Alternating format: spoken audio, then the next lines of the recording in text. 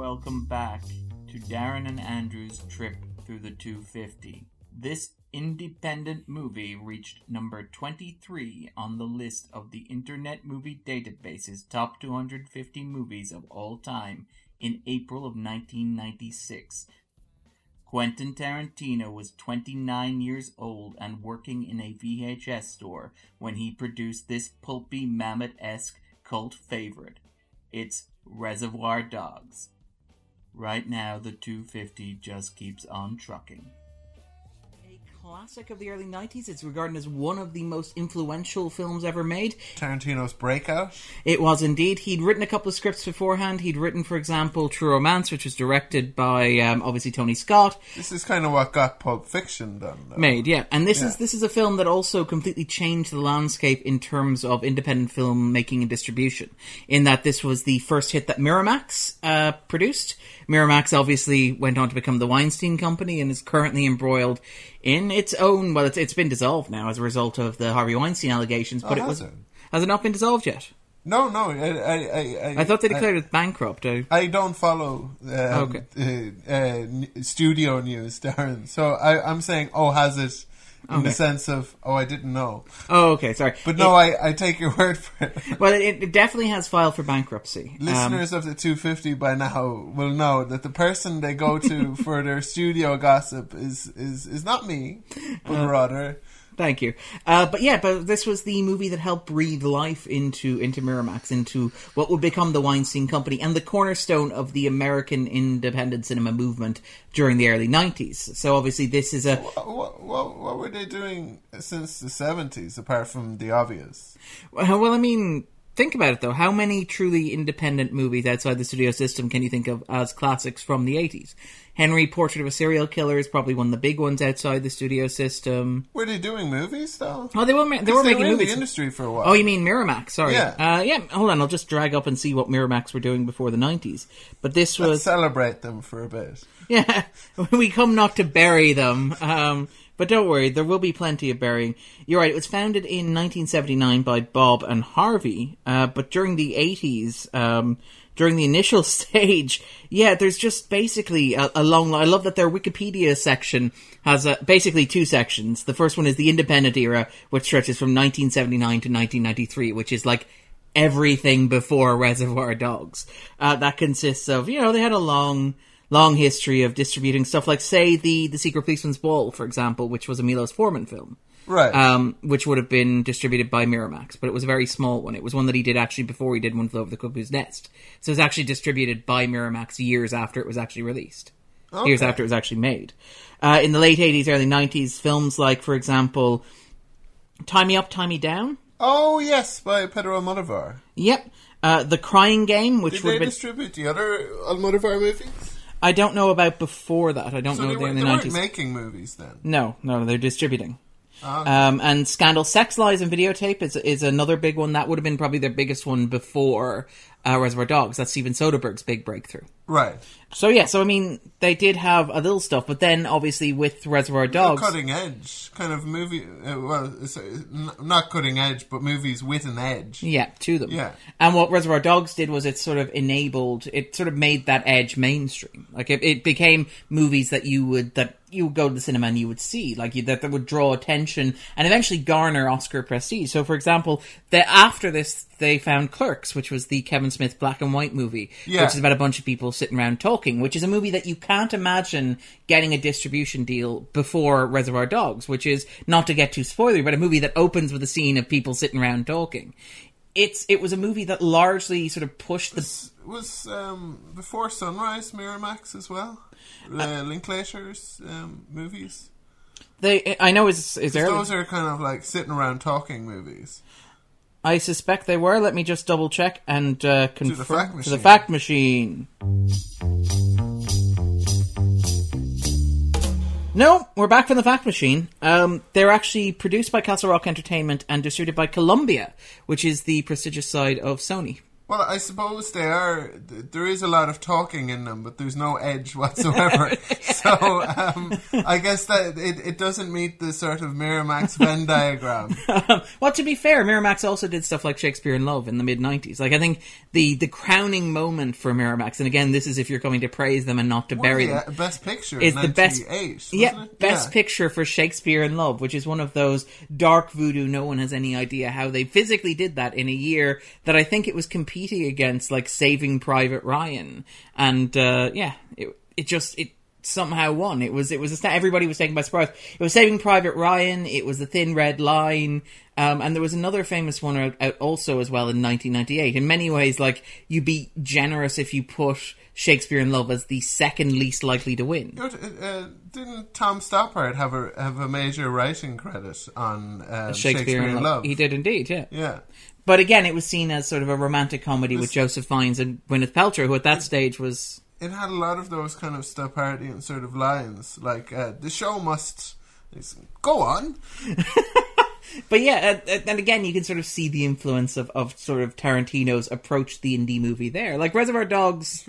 You can kind of see the connection as well, I suppose, from Rosencrantz and Guildenstern Are Dead to this much more commercial, conventional... metafictional Shakespeare sort of comedy. Yeah, it's a lot less confrontational than Rosencrantz and Guildenstern Are Dead. Yeah. A lot more comfortable. One you could watch with your extended elderly relatives. Complete with an Oscar-winning performance from Judi Dench, who was only on screen for 8 minutes, 7 minutes, something absurd like that. That's more crazy. That is, it's somehow again, it's even crazier. I mean, like a lot of people liked Shakespeare in Love. I think I did. Yeah, I quite like it. I think it's a charming movie. We're talking a lot about Shakespeare in Love, aren't we? Yeah, we are. We're doing the whole Miramax thing, though. At least this is more related than Richard Linklater. Yeah. I do like, though, that this is a Quentin Tarantino podcast. This is a podcast about a Quentin Tarantino movie, so it makes sense that we would open the podcast talking about something completely unrelated to the subject of the podcast. So let me tell you what Shakespeare in Love's really about, Andrew. Right? It's about this guy, right? And, he's been messed around. He's one of those... Stoppard. Tom Stoppard. No, wait. It wasn't Tom Stoppard. Why does he sound like, who is that meant to be? No, that's meant to be, what's his name? Lawrence Tierney. Lawrence Tierney, yes. The Thing. Yeah. It looks just like The Thing. But yeah, so let's talk a little bit about Reservoir Dogs, because Reservoir Dogs is a movie that I adore it, but then again, I'm quite partial to Tarantino. I know that there's a sort of a sense of a back. I don't want to say backlash, but there's been a sense of like a sort of wariness in approaching Tarantino's work. A sense among certain critics and maybe certain audiences as well that Tarantino has a shtick and he plays into it, and he definitely does. But a sense that he's sort of exhausted his potential to a certain extent. You can't criticize somebody under kind of almost first showing, though. Yeah, of that sort of thing. Of like, he's doing that Tarantino thing that we didn't know was a thing. Until several movies after this. Kind of watching, what's it called? A Few Good Men. And it's like, it's so Sorkin. So Sorkin dialogue. I mean, these guys aren't even walking through corridors, but you can feel it, man. You can tell they want to. But yeah, I mean, I adore Tarantino. I actually, for a little while, this may even have been my favorite Tarantino film. I'm not sure at the moment, but I think I've said on the podcast what my favorite Tarantino movie is. And then we'll find out if this has topped it, because I had seen it before. Yeah, just to be clear, I think most people of our generation have seen it. Not to say that everyone has seen it, because like I don't want to be one of those people who are like, "Oh, what? You haven't seen this movie? What's wrong with you?" They are the worst people. So you mean you haven't seen... Anyway, but yeah, I would have a similar sort of thing. I would have a hard time remembering when I saw it. I know it was when I was in secondary school, because I can remember the first time I saw Pulp Fiction. And I suspect I saw this after Pulp Fiction, because I suspect Pulp Fiction was like a mind-blowing experience, and I was like, I need more of this in my life. So I suspect then I went back. I have memories of watching this on Channel 4. This feels very much like a movie that I... When was this? This would have been, 2002-ish? 2001-ish? Okay. Why? What are you thinking? So, no, like you're kind of... 13, 14-ish. Yeah. I don't think... I was not allowed watch movies like this growing up. Okay. As in, like, I'd say if I did watch it, it would I would probably have had to have watched it like up in surreptitiously. Yeah, exactly.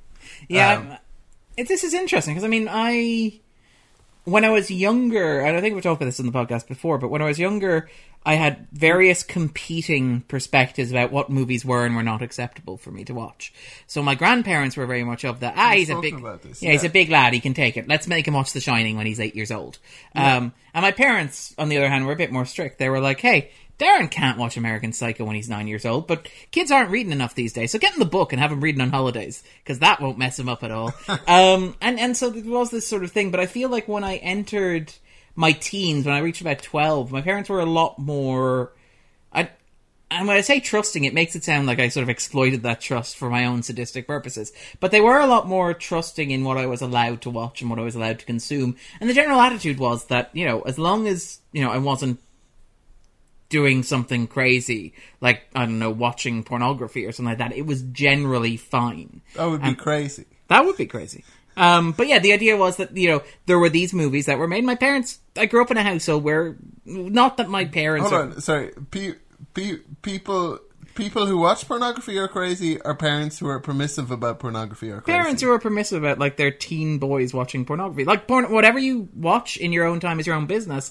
I just feel like... Why are you looking at me? Why do you say you? Yeah, accusatory. Why not one? Okay. Whatever one chooses to watch in one's own spare time is one's own business. But my thing is more along the lines of, I think that if you are a 12 or 13-year-old boy watching excessive amounts of pornography, it may warp your worldview. I know this is very Darren moral panic Mooney here. I reckon it's probably from, like, I don't know very many parents, but, like, hearing, like, second-hand stories, it's generally around 12 or 13 that they open their computer one day and there's a whole lot of, like, his history on it that hasn't been deleted. Yeah, that's one of the first things. Or a window left open. Yeah, I love how are people that careless when they're like? It seems like this would be rudimentary, like, sort of basic. You are looking at pornography stuff. You have like a Control H for the history shortcut. You go in there, you right click. It's like, yeah, no, you're a real master. I know, I'm a master baiter, if you will. But yeah, the argument. Are kids not like I would have thought that our generation, Andrew, in theory, is the first, like, we're the generation that grew up with the internet. Just after us. Maybe the kids who are 12 and 13 now are savvy. Yeah. But private browsing. They probably get caught when they're like 7 or 8. Yeah. When they're inexperienced. Yeah. But yeah, like, so, I mean, it's not a moral judgment, whatever you choose, whatever one chooses to engage in their own spare time. How did this happen? Is one's own business. But yeah, my parents... This is just like a Tarantino It really podcast. Is. But my parents were they were very encouraging of my interest in film and stuff like that, so they would let me watch movies when I the novelizations of porn. Yeah, I'd be like, well, that doesn't seem biologically possible at all. I question the anatomy in this sequence. It's like why is everything always throbbing? Like 5 or 6 pages long, and then they have sex. Yeah, and that's it. That's the full stop. The end. Yeah. There are other adjectives beyond pulsing as well. But yeah, how did we get here? Yeah, this is a question. But anyway, so I remember watching... I don't remember watching it, but I remember having watched it in my early teens. It would have been after I saw Pulp Fiction, would have been when I was discovering or exploring Tarantino's backlog, because I think that it was around the same time... This is something Backlogs are horrible. Back catalogue then, yeah. But I associate around the time... I associate with Film 4, that same way that I associate, say, Jackie Brown with Film 4 as well. Because I remember that one being an interesting one, because Channel 4. Yeah, that's exactly Channel 4. And I remember watching it and loving it. And I remember for a while liking it a great deal more than I liked Pulp Fiction. I always really liked Pulp Fiction. But this sort of appealed to me in a way that... You ever have that sort of strange thing with directors where you have an affection for their work that is in some ways the simplest work that they've done? So, like, Martin Scorsese, one of the greatest working directors, and I'm like, Cape Fear. I really like Cape Fear. And nobody's ever going to point to that and say that is the best Martin Scorsese film. Maybe with Yojimbo and Kurosawa? That's maybe an example. That would probably be fair as well. I think that's how I feel. Yeah. And it's maybe the most accessible film of a director's work, but for a while this was my favorite Tarantino film. Because it's and again, it's his first film as a director, which is an astounding accomplishment. It's one of his first films as a director. Tarkovsky and Stalker. Yeah, like when somebody says, hey, Stalker's my favorite Tarkovsky film. But yeah, it's his first film as writer and director, and it's very fully formed. It's very much a Tarantino film, but it's in many ways a lot simpler and a lot more straightforward than his later films. It's only like 95 minutes long. It's geographically very contained. Its character arcs are relatively simple. Its cheap. Plot is very basic. Yeah, it was relatively cost effective. He was originally planning to shoot this for, I believe, 30 grand with a bunch of friends until Harvey Keitel. That's it exactly, yeah. Until basically one of his colleagues gave it to his acting teacher, I believe, and his acting teacher gave it to Harvey Keitel's wife. Harvey Keitel read Quentin Tarantino's acting teacher. Was it Quentin Tarantino's acting teacher? Sorry, who's acting teacher? I thought it was one of Tarantino's friends' acting teacher. One of Tarantino's friends' acting teacher gave it to Harvey Keitel's wife. This is like 6 Degrees of Separation, but with Reservoir Dogs. And Keitel latched on it, thought it was fantastic. So he attached his own name as a producer, which allowed them to raise $1.5 million in funding. Get out a pen and write and sort of name connect on the front page. It's like produced you by got Harvey Keitel. Yeah, now you got financing. Yeah. He also paid, I believe, out of his own pocket for Tarantino to go to New York to do testings and readings, which led to the hiring of actors Michael Madison, Tim Roth, ironically. Michael Madsen, apologies. Tim Roth, obviously, despite being English, was working in New York at the time. I don't know why I always correct the pronunciation. No, you're entirely correct. And Steve Buscemi as well, who would be one of those iconic New York actors. Yeah. And, so it basically, it's one of those, it's an incredibly indie movie. It's primarily shot inside a warehouse. It's very tight. It's very controlled. The plot is very simple in that it's, spoils nothing to say that it's a story of what happens both in the lead up to and the aftermath of a spectacularly botched jewellery heist. But it's fascinating, it's compelling, it's propulsive, it moves very well, it's got that Tarantino dialogue, it's got a bunch of actors being fantastic, it's got this wonderful tension that simmers throughout, it's got a lot of the calling cards and trademarks for both better and worse that you associate with Tarantino films, and they're all there from the beginning. They're not as developed as they are in, say, Pulp Fiction. The plotting isn't as intricate, the dynamics aren't as complex, maybe even the themes are a little bit simpler, but it's got a lot of the good stuff in inverted commas when it comes to Tarantino. You can see a through line between this and even something as heavily stylized as Django Unchained or the Kill Bill movies. You can see how a director got from here to there, which is remarkable in a first film to have that confidence of vision. Yeah, I mean, in terms of the way he writes, it has obviously a lot in common with his later work. You can still see the true lines, and also with his earlier work. In terms of his themes, I think it's quite different, and we won't talk about them yet until we get to the other side. Well, I mean, in that case, then I guess the only thing left to do is to ask. Well, first of all, do you think it belongs on the 250, Andrew? Would it be on your own personal 250? And would you recommend, if somehow people haven't seen this yet, I'm going to be that obnoxious guy, like, well, if you haven't seen Reservoir Dogs yet, but if somebody listening to this podcast has not had a chance to watch Reservoir Dogs yet, should they go out and watch it? Yeah, I mean, if you've money left over after, taking care of the essentials, food, clothing, if you have a little left over for some leisure time, there's no judgment on the 250. You'd like to watch a great movie. I would recommend this as a great movie. I would say that it's maybe a bit of a bummer. So careful in what state you watch it. But if I mean it's quite violent as well. I think people who are familiar with Tarantino are probably well aware and don't need to be told. It's worth noting that this... We'll talk maybe a bit more about the violence on this other side of the spoiler zone, but this was famously controversial at the time for its use of language. In particular, first of all, what he does with verbiage, but also the use of the swear words and particularly racially charged language and terminology. Oh, yeah. But it was Also famous in terms of violence, the point where there were walkouts when this was screened at various film festivals. Wes Craven walked out of a screening of this because he found one of the film's most infamous sequences to be incredibly visceral and disturbing. And What? Yeah, Wes Craven, the guy Wes behind Craven. Nightmare on Elm Street and you know, all those other films like Scream and stuff like that, thought that this was too much, which is remarkable. But at the same time, rewatching it now, and I mean, even when I was watching it in the late 90s, or even when I was watching around 2000-ish, what I found interesting is I never quite got I never thought it was absurdly violent. I thought it was violent, I thought it was vicious, I thought it was bloody, but it never seemed... we had seen it all. That's it, exactly. Before. We'd sort of grown up in the aftermath of it. And also, you know, our lives. Our real lives, yeah. Andrew. But we know that bloodstained shirts don't look like that, so it takes us out of it, yeah. and we feel okay. Yeah. It's like, it's not like that time. Yeah, we don't really talk about that, though. No. But, I feel like, we were the generation that grew up in the wake of these movies, so it's weird that they're not...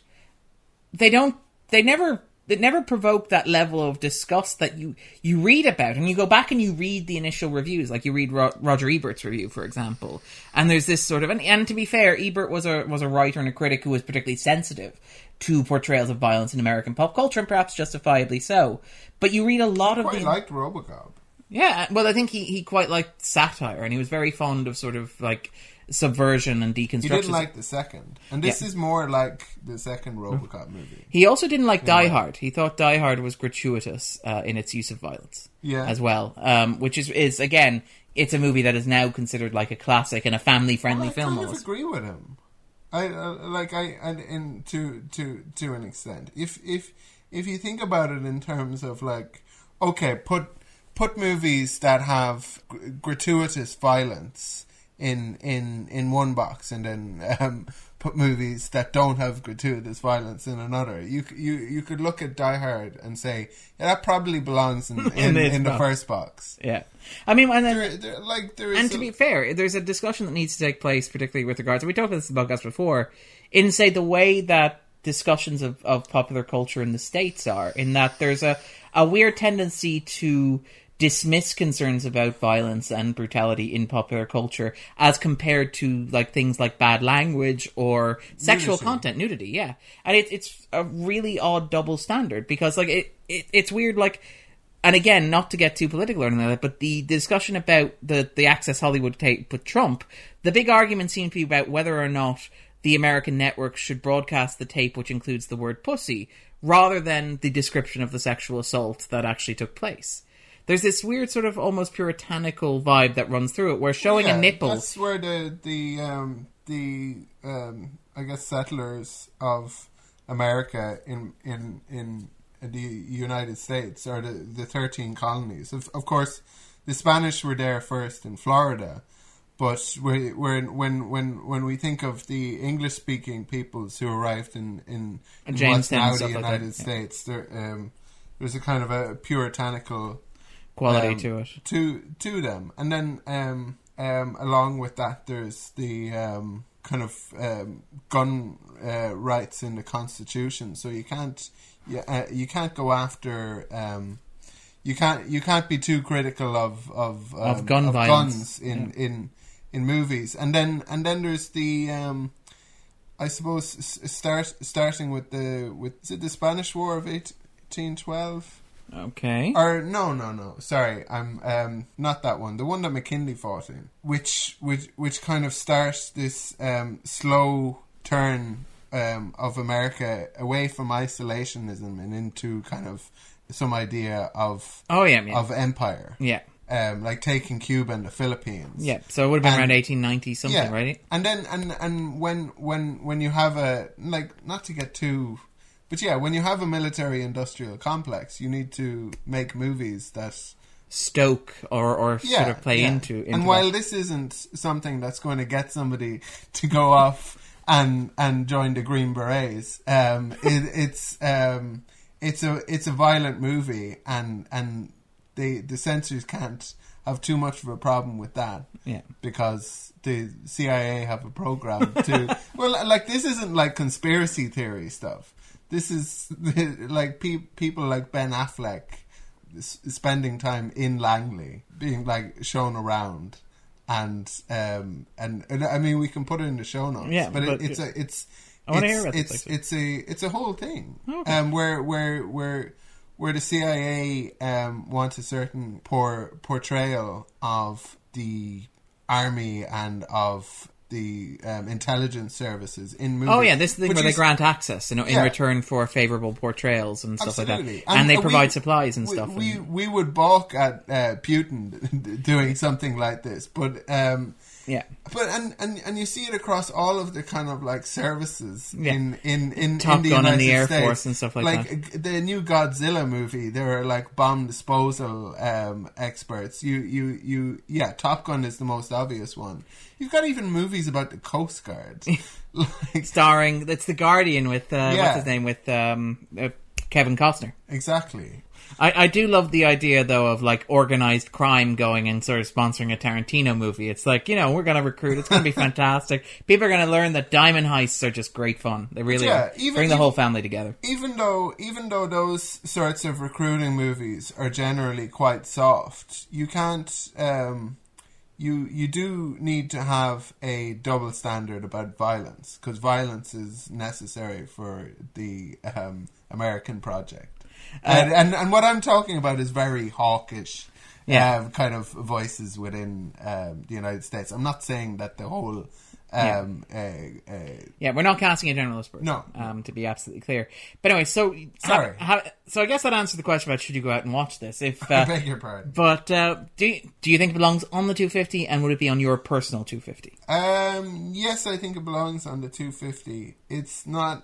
It probably wouldn't be on my 250, even though I accept that it's great. It's just not kind of the 250 movies that I would bring to a desert island. Yeah.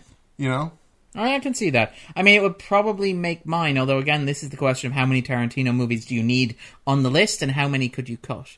Because there are, I think, currently 5 films on the list there from Tarantino, which means we're almost through our sort of our Tarantino binge at this point, which is remarkable. We're more than halfway there, Andrew. And he wants to make 10, but not all 10 are on the 250. There have been a number that have dropped off. Kill Bill 2? Kill Bill 1 is on, Kill Bill 2 is not. That's what I'm saying. Kill Bill 2 isn't on it. Jackie Brown isn't on it either, for example, and Hateful Eight isn't on it. Yeah. Which is a shame, because I think they're also interesting movies. But yeah, I mean, this would be up there among my Tarantino films. I still have a very, very, very soft spot for it.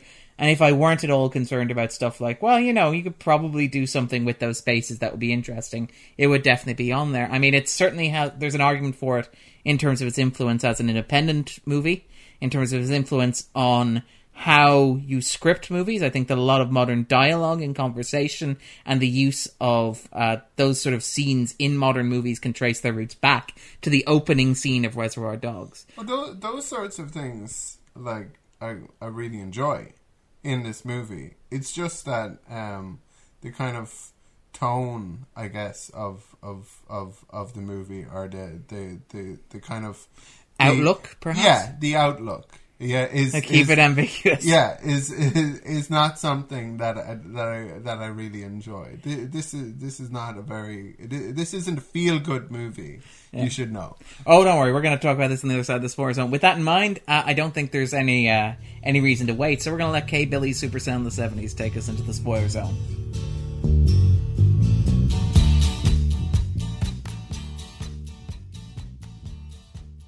Spoiler zone. So, Andrew, what is Reservoir Dogs about for you? I feel like I actually have an answer this time. Ooh. Yeah. Sorry, I shouldn't have been so surprised. Andrew, you have an answer every time I ask you. I have to struggle, and I'm surprised that you've asked, even though you ask it every time. For me, it's kind of about the nature of memory and about truth and reality and what I suppose what things mean, to be very vague. But there's and also whether or not we can ever truly understand another human being. Yeah, Yeah, so but people can't even understand themselves or recall things. Yeah, because you find it over and over again in the movie. Like in the start when Joe is going through his book and he's who's Tina? What's Tina? Tina Chung, and then at the same time you have this disagreement is going on between different interpretations of the song Like a Virgin, for example, yeah. and also the role of tipping in society and stuff like that. Yeah, and people can't really kind of agree on the way like things ought to be or the way things are. Yeah. Or what this means or who this person is in this book, or is it this person or is it that person, or is it Jackie Chan? Yeah. And I mean, you're right that it happens throughout. I mean, they even have the argument who played the female cop when they're discussing whatever. Yeah. There are these points in the movie where characters go off on tangents to discuss whether or not these things are what they appear to be. There's it's like who's the rat? Yeah. And it's like maybe it's you. Yeah. And it's like maybe it's you. And it's like there you go. Now you have it. Yeah. And when they're talking about Pam Grier and E. Lois, you're quite right. They can't kind of figure out who these people are, but these are all sort of so-called memories. Yeah. And shared memories as well. Unreliable. And they don't really have they have some sort of shared reality, but it's very kind of illusory. And it seems to kind of, and there's a lot of kind of nostalgia in the movie as well. They have the super sounds of the 70s, and they're talking about like all of these old shows, and there's the Silver Surfer comic in the kind of even Lawrence Tierney talking about Dillinger, for example, and stuff like that. Like there's very consciously like aspiring towards the talking past. About like 70s Hong Kong kung fu movies. Yeah. And they're like a few guys about to rob a jewellery store.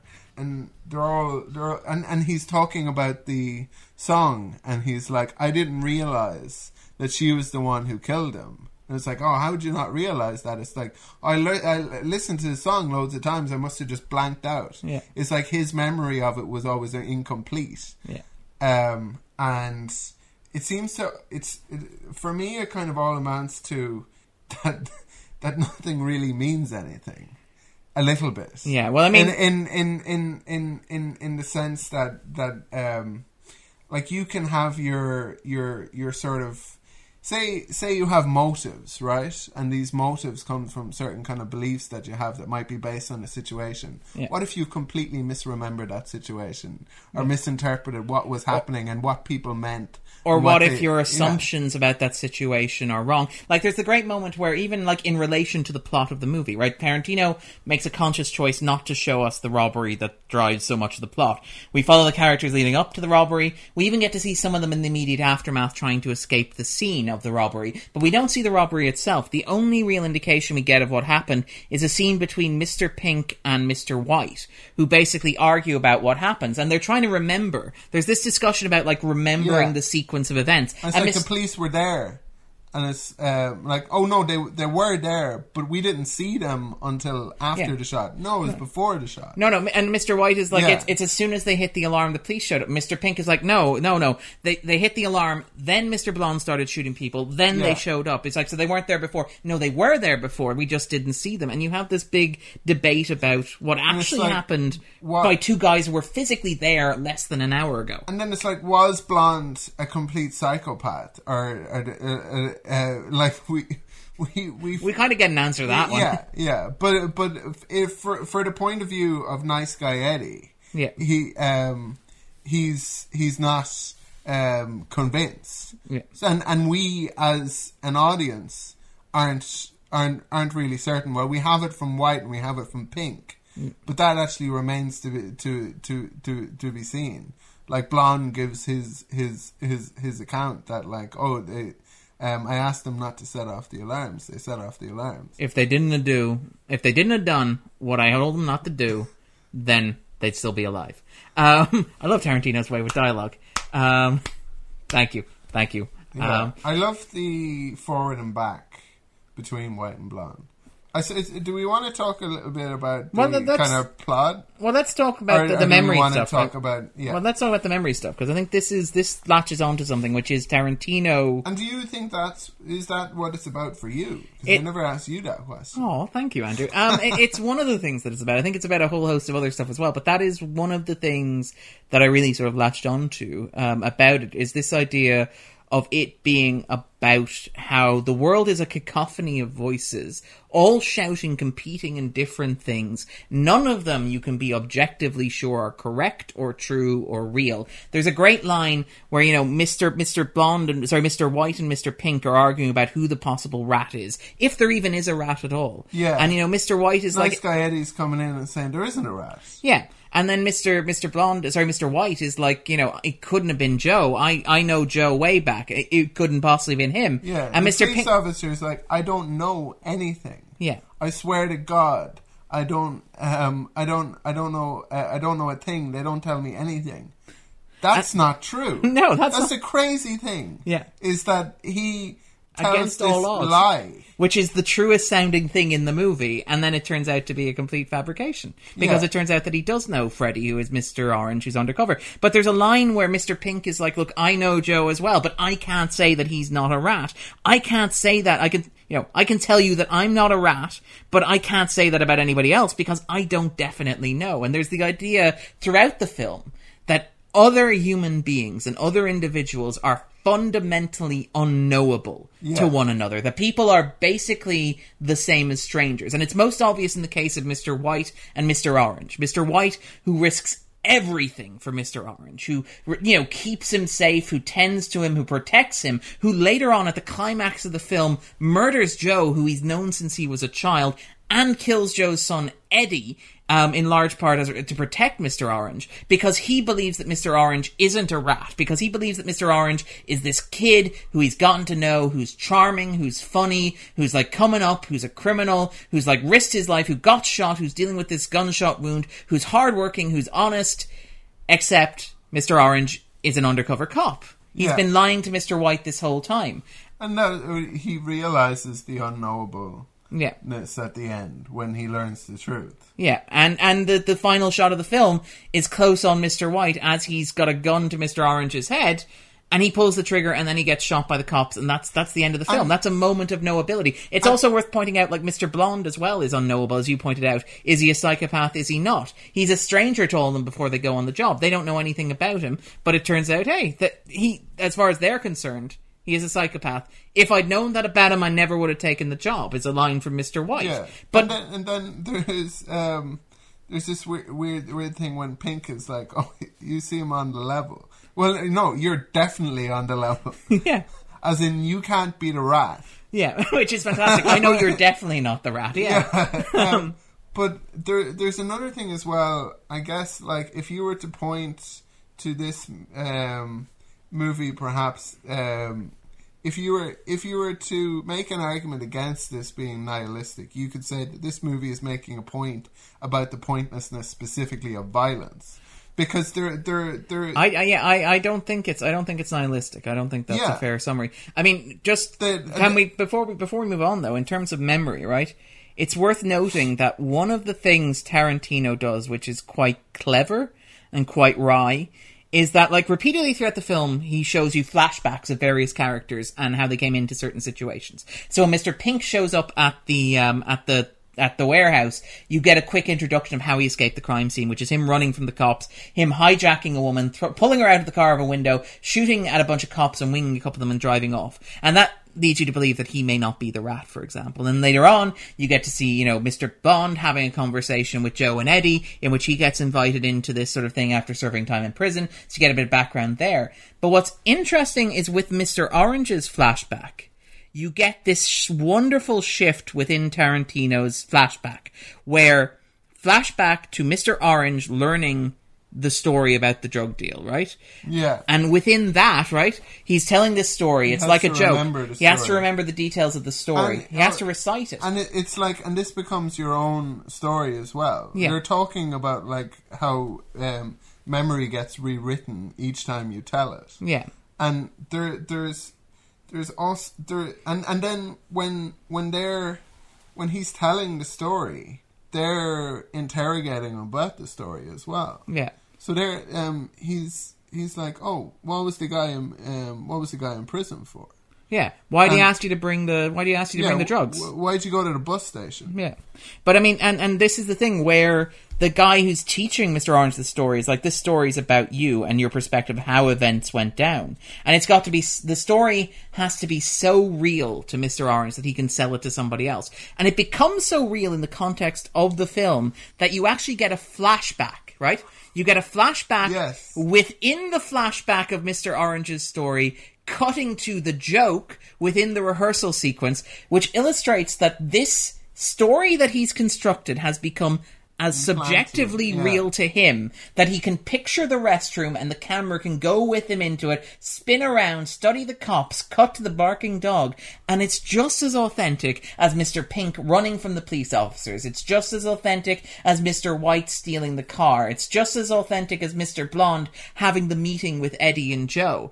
It's within the world of the film, even the memories that the audience sees, which are normally like an objective, verifiable fact, become subjective and distorted. This memory is verifiably unreal. It's false, but it's presented to the audience as an objective. But every memory is kind of unreal to an extent, because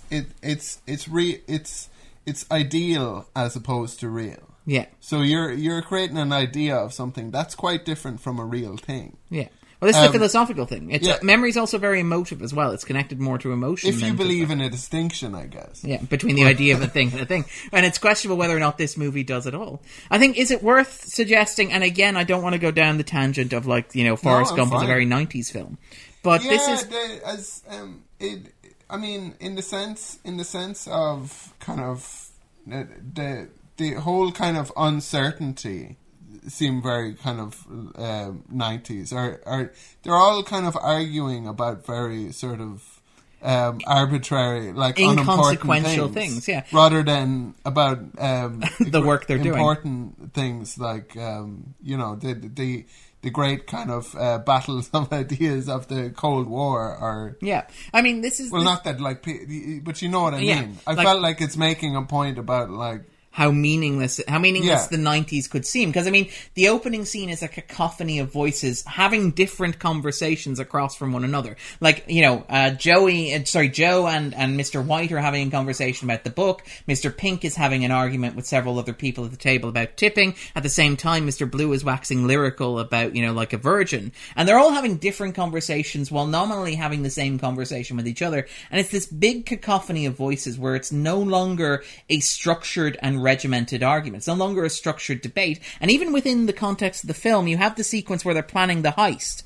And it's interesting that, like, Tarantino makes a heist movie where the heist is arguably the least important part of it. It's more about the character dynamics and the discussions around it. So, for example, in the sequence where they're planning the heist, you don't actually get, like, that sequence in, say, Baby Driver, which it reminds me of, where you have the board in the background. And he has the board in the background. And he has, like, he just doesn't use it. Yeah, or the film doesn't... Like, you better... He's like... You better all shut up and stop joking.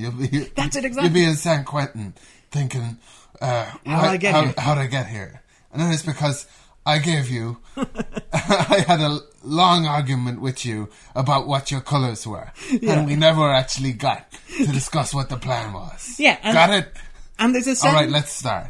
Yeah. You're Mr. White. You're Mr. Pink. Because I said so.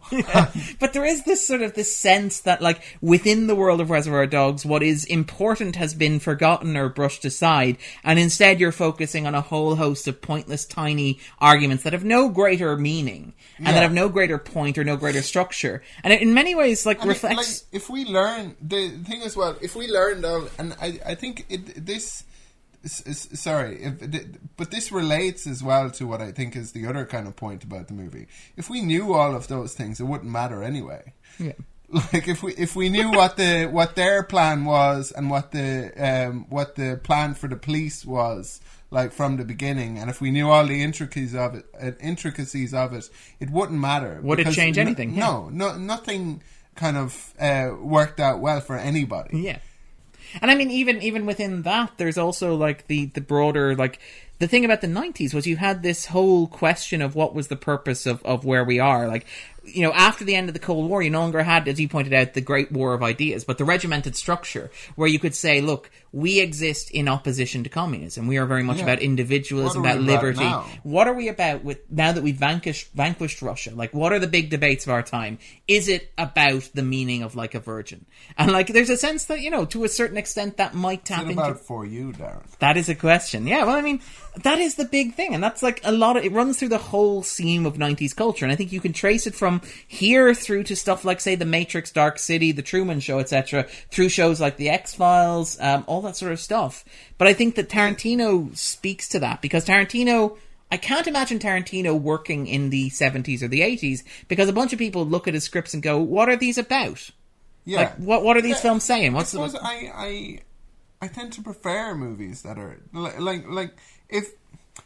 like this movie is about something, but it can be unsatisfying in I don't think it's the point about memory. I don't think it's like a uniquely 90s thing, but the whole idea of the loss of meaning from the loss of opposition is not that that's in it, but the loss of meaning kind of certainly is hinted at. But the whole idea of like kind of memories reminded me a bit of it was Malcolm Gladwell was talking about Tolstoy's War and Peace. Sorry, Darren. No, sorry, I was just going to say in terms of I'll go back to it. No, we'll jump back to it in a second, but just in terms of the loss of memory being a very 90s thing, it strikes me in a lot of 90s material that I've covered, so for example the Star Trek shows and the X-Files and stuff like that, that loss of memory is often tied to the passing from living memory of issues like the Second World War and the Holocaust, which are particularly important to American self-identity. And obviously in the 90s are reflected in stuff like Holocaust denial in a sense. Like, so I don't think Tarantino was sitting down going, I think Reservoir Dogs is going to be the best movie ever made about Holocaust denial. But I think that you can tie the two of those themes together in that, like, the Second World War through the Cold War was a defining moment in terms of purpose for America. And you had that thread that runs through American culture, like from the Greatest Generation, that provides a sense of purpose and a sense of meaning. And that sort of gets muddied when you go through the 70s and you have Vietnam and you have Watergate and stuff like that. He did write his World War II denial movie. To be fair, yeah. Denying what actually happened in the Second World War. Well, I mean, even Tarantino does go back to the Second World War. Even before, obviously, Inglourious Bastards, he went back to it in his script for True Romance, which also had like a fictionalized account of that sort of Second World War being written about Donowitz or whatever. But I think that there is something in that sort of connection of the thread of memory and the connection of the thread of meaning, to the point where, like, in 1994, I think it was, you had this big argument about, say, the Smithsonian, like, having an exhibit about the Enola Gay. And there was this argument about, like, they, as part of the exhibit, they asked the question, was it moral to drop the atomic bomb on Japan? That's all they asked. They didn't provide any answer or any judgment. But the mere fact that in 1994 the Smithsonian put up an exhibit that asked the question was seen as a betrayal of meaning and a betrayal of memory. It became this huge front in the culture war. And sort of, I think it speaks to, in the 90s, that sort of uncertainty that you're talking about. The uncertainty of meaning due to lack of opposition, but I think the uncertainty of memory, because you have the slipping from memory, of living memory, of the Second World War, and of even the Holocaust, for example. But anyway, sorry, you were talking about Malcolm Gladwell. Oh, yes, yeah. No, sorry, to go off on a tangent. He has a, of course, this... A few months ago, I should say. Yeah. I was about to say, like, at the moment, but yeah, when you're listening to this, so a while ago, his Revisionist History podcast, he had a series of 2 podcasts about memory, and kind of how unreliable it is, and he's talking about kind of a little bit about telling tall stories and about how it's not kind of like ego-led. It's just something that that happens, and that it becomes as true as the truth for you subjectively.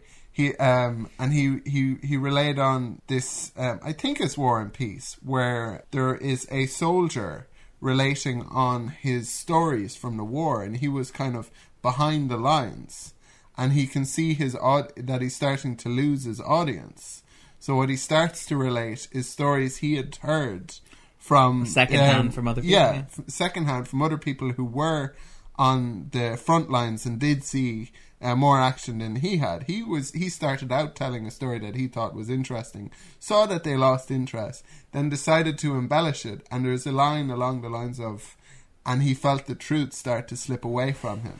As in, the truth, he like won't be able to access the truth anymore, because what has replaced that is a different version of the story that is now his version of it. Yeah.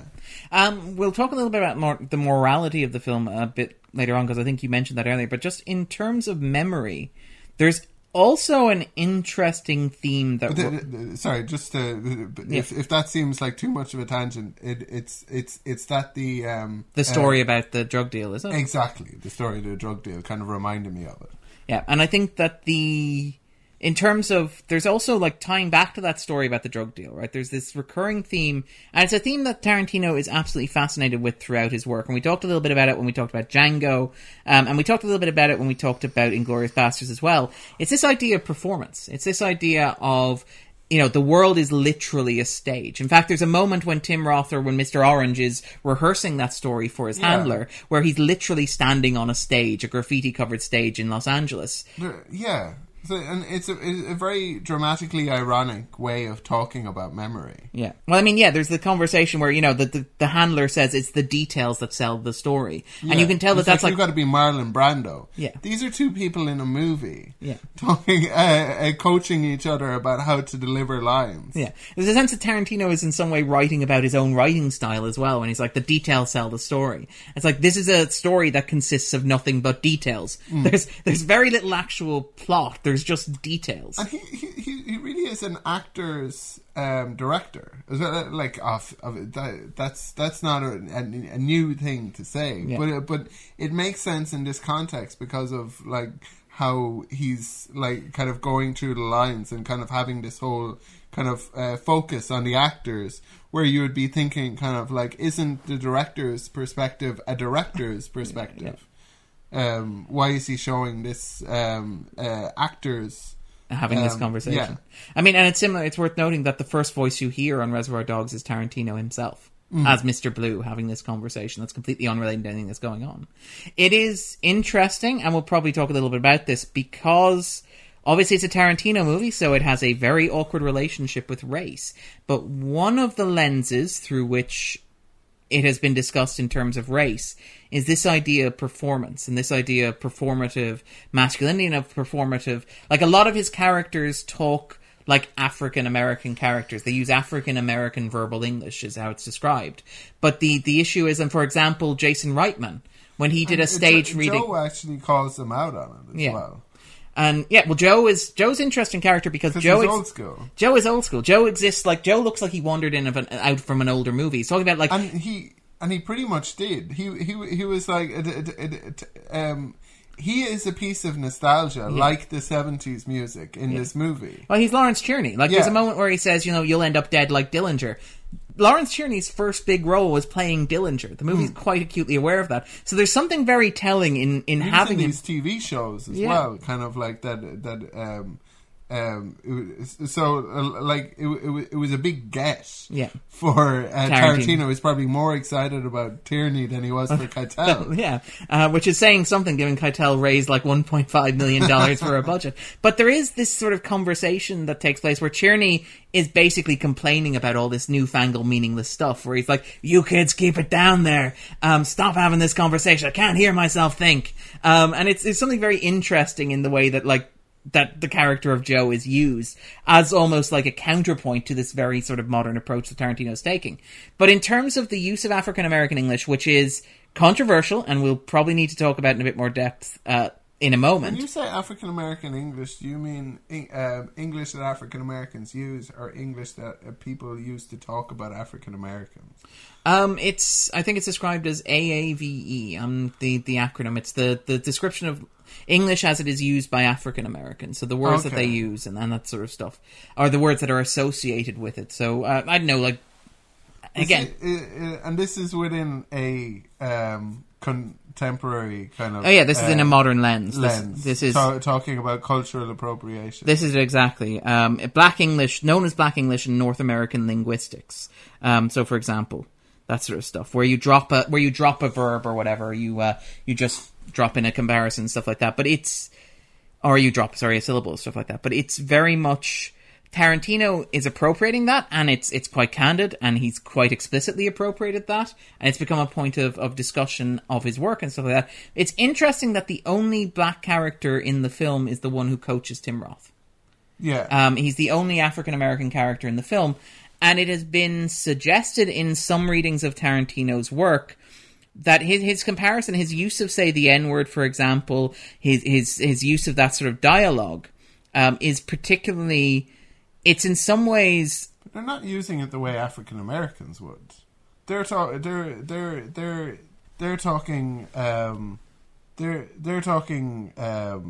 They're using it as a racial epithet. Give me 2 seconds. They're using it interchangeably with other epithets. Like Joe uses. Like I feel bad even saying it. It says things like. You're acting like a bunch of N-words or whatever, that sort of thing. No, but he interchangeably with things like jungle. Oh, yes. Monk, yes. Yeah, and at some point in the movie, it wouldn't surprise me. I know that there were a number of them anyway. So it's not like they're using black English.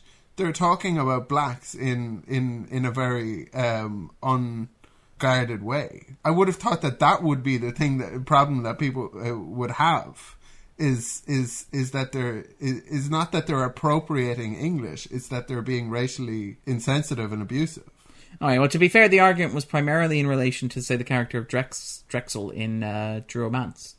But the argument's also been made in relation to how the characters talk in Reservoir Dogs. But the argument is... Well, the only example of that is Madsen, where he's talking about how he would make Nice Guy Eddie his prison. And Joe was saying then, like, that's like... Well, we're taking kind of Tarantino lines and putting them in our own, making them PG-13. That's this like is like something the airline an African American would say. Something that you would hear in like this is like the airplane version of these conversations. Yeah, but so I don't know if there's that like you can correct me, but I don't think there's that many examples of. I think I know what you mean in True Romance, but I don't think there's that much appropriation of. I mean, there's of African speech in this. Okay. I think there's an accusation of it from Joe, but I think for the most part, there's a lot of kind of just racial slurs against African Americans, which is not something that is a part of African American English, with the possible exception of the N-word that can be reclaimed. Yeah. So no, I wouldn't agree with that. Okay. Well, I mean, the argument is that, for example, Jason Reitman did a stage reading of this, and we'll include a link in the show notes, where he recast all the characters as black, with the exception of the officer who coaches Mr. Orange, who's played by Patton Oswalt, for example, and stuff like that, and how that sort of changes the context of various discussions and the use of various language. And you're right that the N-word is a large part of that. But the argument is that Scorsese, at the same time, came into a bit of controversy for his use of the N-word and racial slurs in his own gangster films. So, for example, Goodfellas and stuff like that. And the argument was that, well, Scorsese... It's a strange one, because are you... you're saying he shouldn't use that kind of language in movies. Well, one is saying... So one is saying... one saying that one shouldn't use that sort of language in movies. Because I can think of one good reason why one shouldn't. Is that it kind of normalizes it. Yeah. I can think of one good reason why people should or could be excused for using that kind of language in movies, is that it's the way people speak. Yeah. Like it or not. And it's also, and again, this will be... You have a whole lot of guys robbing a jewellery store and shooting police officers, heist. And don't consider police officers to be real people. Yeah. They're not moral exemplars.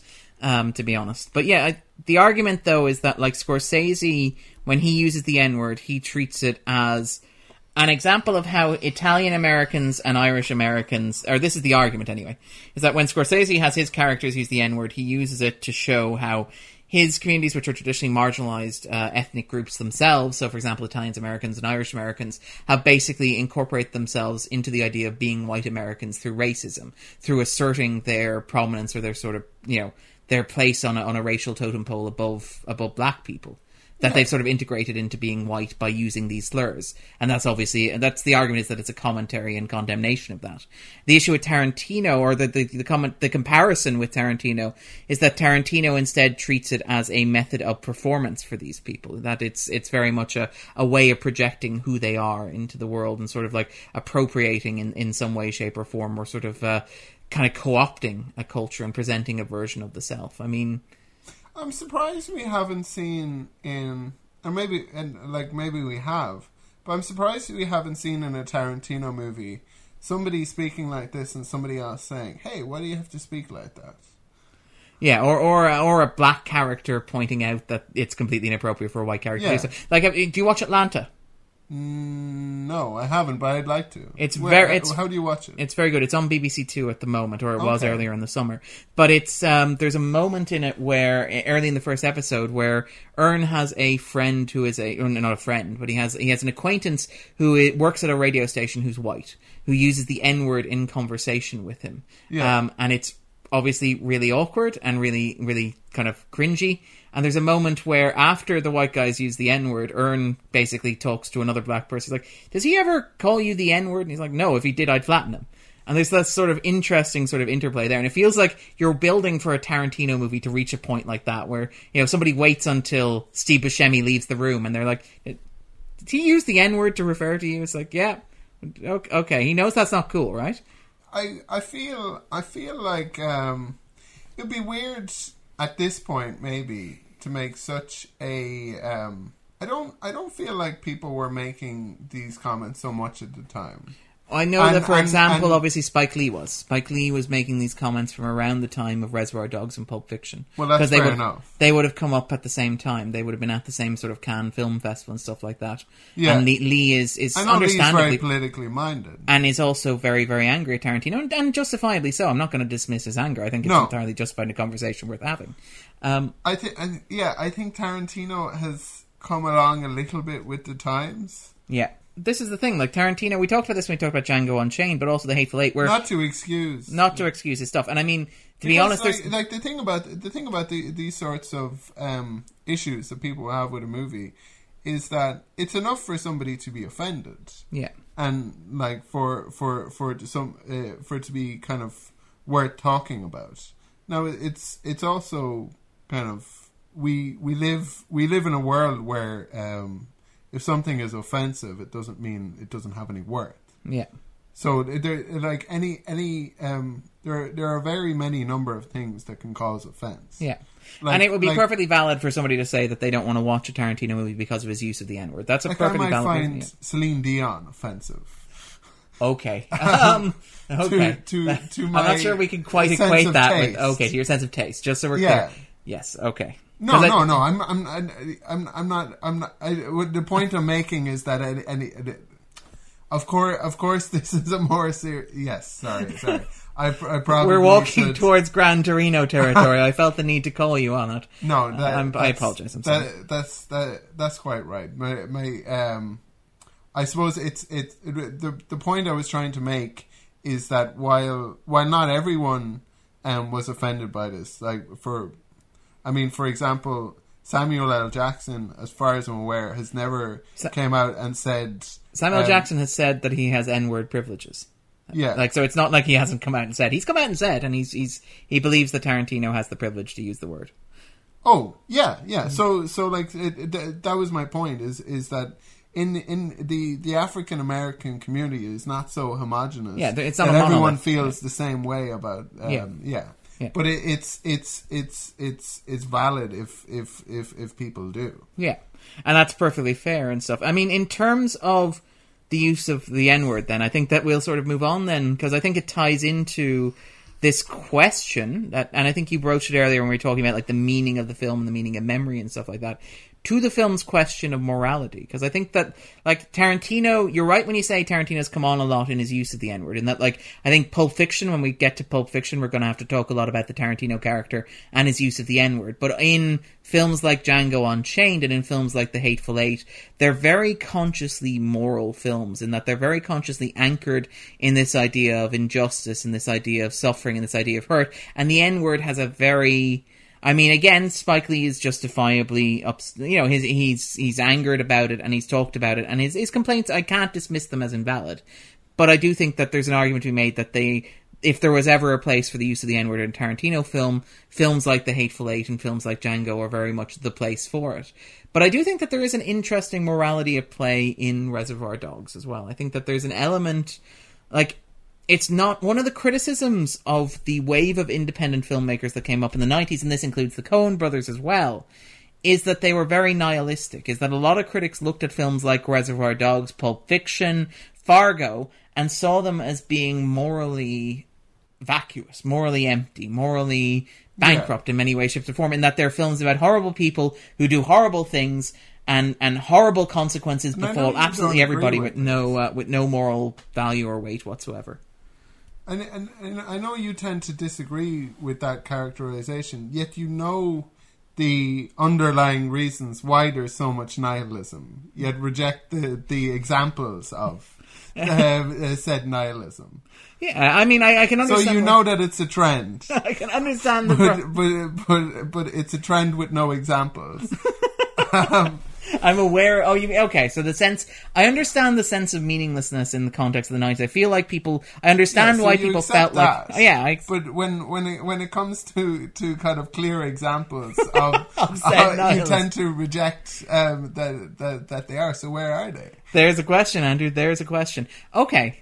In the context of, like, nihilism in the 90s, I mean that it's more a broader sense of a lack of purpose or meaning, and I feel like you can comment on that and engage with that in the same way that this movie does, without embracing it or accepting it at face value. I think there is a morality at play within Reservoir Dogs. I think the film has a moral core, which is interesting. I feel like there's maybe one big counterexample to that, but I feel like generally speaking the movie has a very sturdy moral core, and I think that it's quite pointed in the way that the movie builds to a certain point in its flashbacks. I think if you do the right thing, nothing will work out well. You will probably die. You'll probably be brutally murdered. If you do the wrong thing, you'll probably also be brutally murdered. We're all going to die. The only question is the order. I feel like that's the kind of moral message of Reservoir Dogs, as far as I understand. It's like if you wanted to make a moral point in a movie, I think it would be probably more straightforward ways of doing so than in something like Reservoir Dogs, which is like I'm looking forward to this because it's going to be a real struggle for you to pull out some. So it's like, so here's why I think Reservoir Dogs, which obviously is completely nihilistic and has no moral point, here's why it does.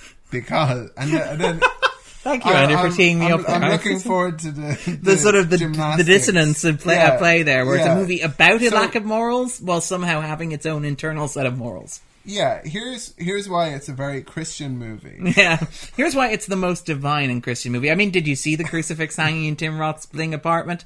No. Okay, let's do this. The one argument, the one thing that I cannot possibly counter, the moral center of the movie that I cannot get around, the argument that it is nihilistic that I cannot possibly refute, is the death of the police officer who keeps the secret for Mr. Orange. That's the only part of the film that I can't really excuse, which is... Is that why you killed a blonde? Well, you didn't kill him for any reason, because now he's dead. Yeah. Yeah. Which you know, underscores the fact that bad things happen in the world, and sometimes for no reason. Not for no reason. It happens because these people decided to rob a jewellery store. You do good things for good reasons, only to find out that those reasons aren't reasons, but don't amount to anything. Yeah, like that that your good deeds. That was a good deed because it was done to save a person's life, but it didn't save a person's life. It was just an intention. Okay. So like there is a real kind of. Let's talk about this then, Yeah. Andrew. All right. At several points during the film, right, you're given various characters to sympathize with and to root for, and to sort of to hope that they do particularly well. And indeed, there's a conversation early in the film. And the focal point, the focal character as the film progresses, I would argue turns out to be Mr. Orange. Once you find out that he's an undercover cop, he becomes the focal point of the film. Mr. White is the... I think the one that you root for, in to me anyway, I think the most charismatic and the character that I want to see more of is Mr. Blonde. So like I was going for Mr. Pink. No, I mean, you're saying like the audience is going to root for. No, I know. I'm not saying that. Mr. Orange. What you see of Mr. Orange is him like riding around in the back of the car going, oh yeah, and so you have him like kind of crying, and then you know that he's the mole, the rat. That is not the person that you're. He's the agent of law enforcement. He's law and order. He's the cop. That's not the person that you're rooting for in a heist movie. Maybe not in your heist movie. Okay. If you look at how the film is laid out and what happens repeatedly over the course of the film, right, which is you have this wonderful conversation in Mr. Orange's backstory where you get the flashback and you see how he's an undercover cop and how he came to infiltrate this crew. There's a conversation where he's talking to his handler about this source that he has. And he's like, this source is a nice guy. And the handler's like, no, this guy is not a nice guy. He's a criminal. Like, you need to, like, get that straight in your head. He's not a good person. Which, again, is a very morally absolute statement and reminds me of when we talked about Django when Schultz... that's a moral disagreement. Okay. But it's similar... This guy's really good. We got to do right by him. I really appreciate all he's done. It's like, no, this guy is not really good. I'll do right by him, but you don't need to appreciate him. That's a moral disagreement. That's I mean, just because it's the last thing he says doesn't make it any more kind of absolute. That leads to a sequence later on where Mr. White and Mr. Orange are casing the bank, right? Or casing the jewellery store where they're going to do the heist. And they're having the conversation. And Mr. White is very charming. There's like this weird father-son thing that we'll talk about. Because I think masculinity and fatherhood are also a theme of the film, but we'll get to that in a little while. But the argument is, so they're having this conversation about how they're going to do it, right? And Mr. White is, he's very informed, he's very witty, he's like, so if somebody gives you lip, what you do is you punch him in the face, you knock him down, you break their nose with a gun, and if somebody's... Sounds really weird coming out of your lips, Darren. And if you're going to get, maybe a woman's going to talk to you, you turn to her, you say... What are you going to do to a woman? You say, you step to her, you say, you want a piece of this? And that sort of thing. And you can tell that Mr. Orange is in some way... It's like you've put on a mask, Darren, and all of a sudden I'm like Marlon Brando. Yeah. It's like naturalistic. I am naturalistic as... Yeah, you shouldn't be this convincing. Yeah, I know. But there's the moment, like, while they're having the conversation, it's fantastic because you can see Tim Roth's performance is amazing without any dialogue. You can see that he's getting sort of drawn into this, like, macho, this sort of portrayal of, like, rugged, sort of like, you control the situation. And then all of a sudden, Mr. White then extrapolates to, now... If a bank manager steps up to you, that's different because they're trained to understand that they shouldn't be standing up to you. So you're going to end up with somebody who thinks he's a hero. So what you do if a bank manager steps up to you is you cut off one of his fingers, starting with the pinky, and you tell him that unless he does exactly what you say, you're going to take another one. And that's the moment at which you look at... You're going to take the thumb. Yeah. But then you look at Tim Roth's face, Mr. Orange's face, and that moment where that sort of like admiration, that sort of blokey, hey, this guy isn't actually that bad a guy... It's a moment where he seems to realise with absolute moral certainty that Mr. White is not a good person. Mr. White is quite a bad person, in fact. I don't know about that. He should be called Mr. Green. Like taking somebody's pinky. What do you use a pinky for? We're eventually going to lose the pinkies. It's just like a kind of like if someone were to cut off my pinky, it's like, well, obviously you're not trying to really harm me, but now I'm taking you seriously.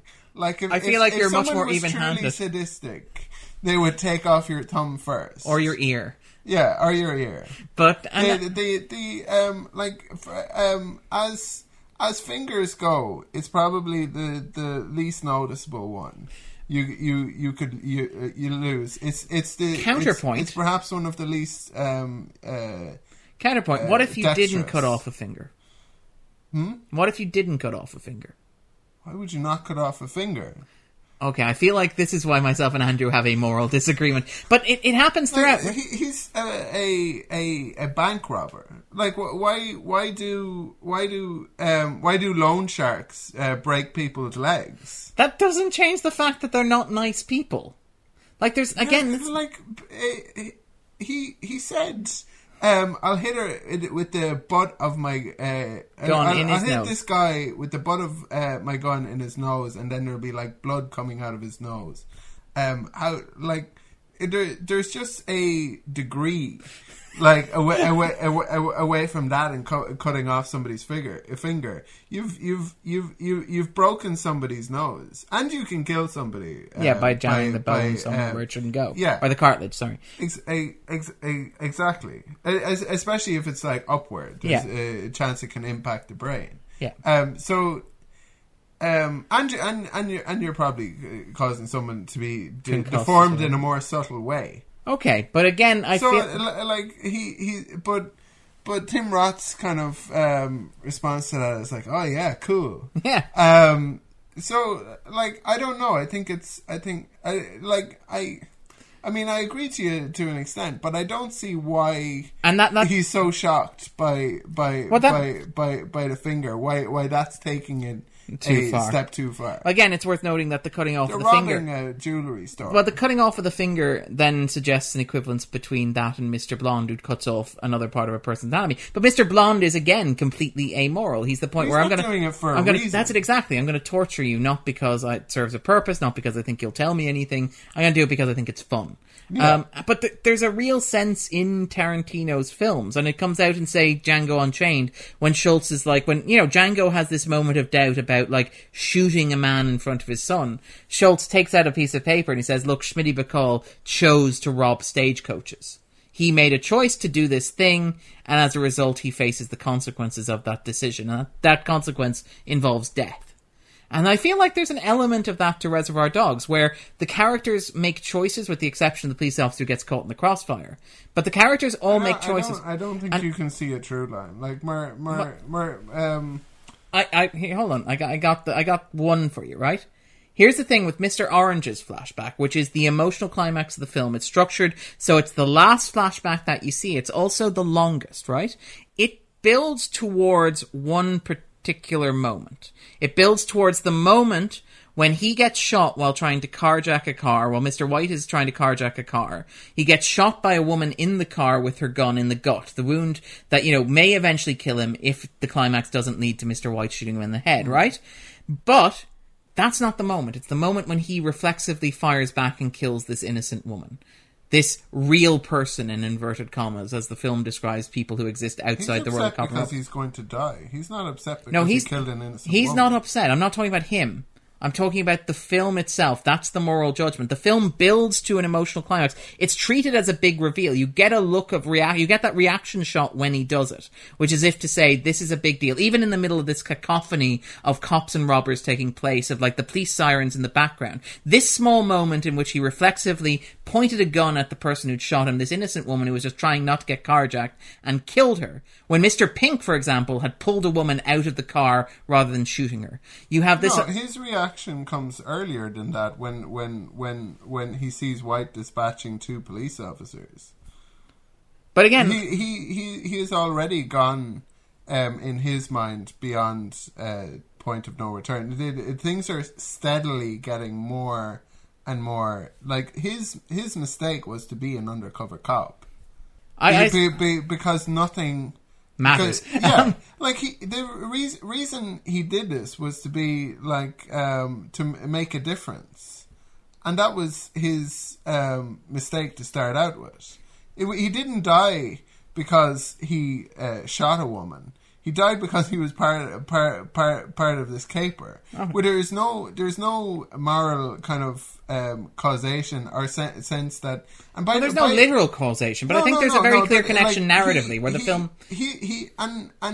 So there are two reasons why he could have died. He could have died because he took part in the heist, whether he was undercover or not, because he ends up getting shot. Second reason why he could have died, the reason he actually does die, is because he's a rat and he gets shot in the face and is dead. So those are the two reasons why, if you need reasons, why Mr. Orange dies. It's not because he killed a woman who was innocent. Okay, I look at the film's cosmology, and I look at Tarantino's overall approach. If that were the case, we would have seen this woman for more than a split second. It doesn't matter. It doesn't matter whether you see her for more than a second. She's an innocent bystander. Because if you want to create some sort of empathy in the moment where the scene would have started not with them, not following them, but following her. Okay. And then you would have seen it from her perspective, them stopping the car, and you would have seen from her perspective grabbing the gun. You do see her grabbing the gun. That's what you do inside the car. That's what you do in. No, you're clutching at straws. That's what you do in things like Sicario, where you set it up from the very beginning that an innocent police officer is going to be taken away in this movie. That woman means nothing to this movie. All she does is shoot Tim Roth. But he could have been shot by a police officer. And he wasn't, and that was a choice. That was a narrative choice on the part of the film. To have him shot by her and to have him shoot her, and including the reaction shot. Like, it's a point at which his hands literally become bloody. Not only because he shot her, but because he's been shot and his hands then become bloody. At no point does he say, "I shot a woman." Like, not when he's alone with the police officer. Does he say anything? He's just like, "I'm gonna die. I'm gonna die." Okay, I look at the Tarantino cosmology, this is you having an argument that you want to make, and then working backwards from your conclusion. Harsh. Okay, again, I think the fact that the film builds to that climax. I think the fact that it's Mr. Orange's story where the film gets in most depth talking about memory and stuff like that. I think the point is that there's only one way to settle this: Twitter poll. Yeah, this is exactly. I don't know how we word this. In 280 characters. Yeah. Okay, well, we will agree to disagree then. This will be our disagreement over meaning, Andrew. This will be in perfect Reservoir Dogs style. Which leads to my point. That nothing means. I can't let. You just can't let it go. Word, yeah. Nothing means anything, except that I don't think that's the case in the Tarantino movies. Again, and this is not something. Mr. Orange is a good guy. You're wrong. That's what I'm saying. No. Yeah, that's exactly what I'm saying. He's not a good himself. Guy. I mean, I'll do right by him. But you don't need to worry about Mr. Orange. But yeah, this, and like, it's not as if I'm afraid to call things like nihilistic. I think that Kurosawa is an incredibly nihilistic director. I think that Kubrick borders on and is nihilistic. I just don't think that Tarantino is, because Tarantino's movies typically have a moral framework, and I think that... I don't know, I feel like I remember Akiru being quite... humanist? Yeah, and sort of almost feel good, and that's Akira Kurosawa making the kind of movie he wanted to make. Okay. But it's been a while since I've seen Akira. Anyway, we're not talking about Kurosawa. Well, yeah. But I mean, okay, we will agree to disagree on this because nobody can know anything and nothing has any meaning whatsoever. What example you gave? I was like, well, I disagree with that. Yeah. Telling you to give examples. You give one example and it's like, that's not an example. That is a complete example. The example is these people chose to do and we're having this argument again.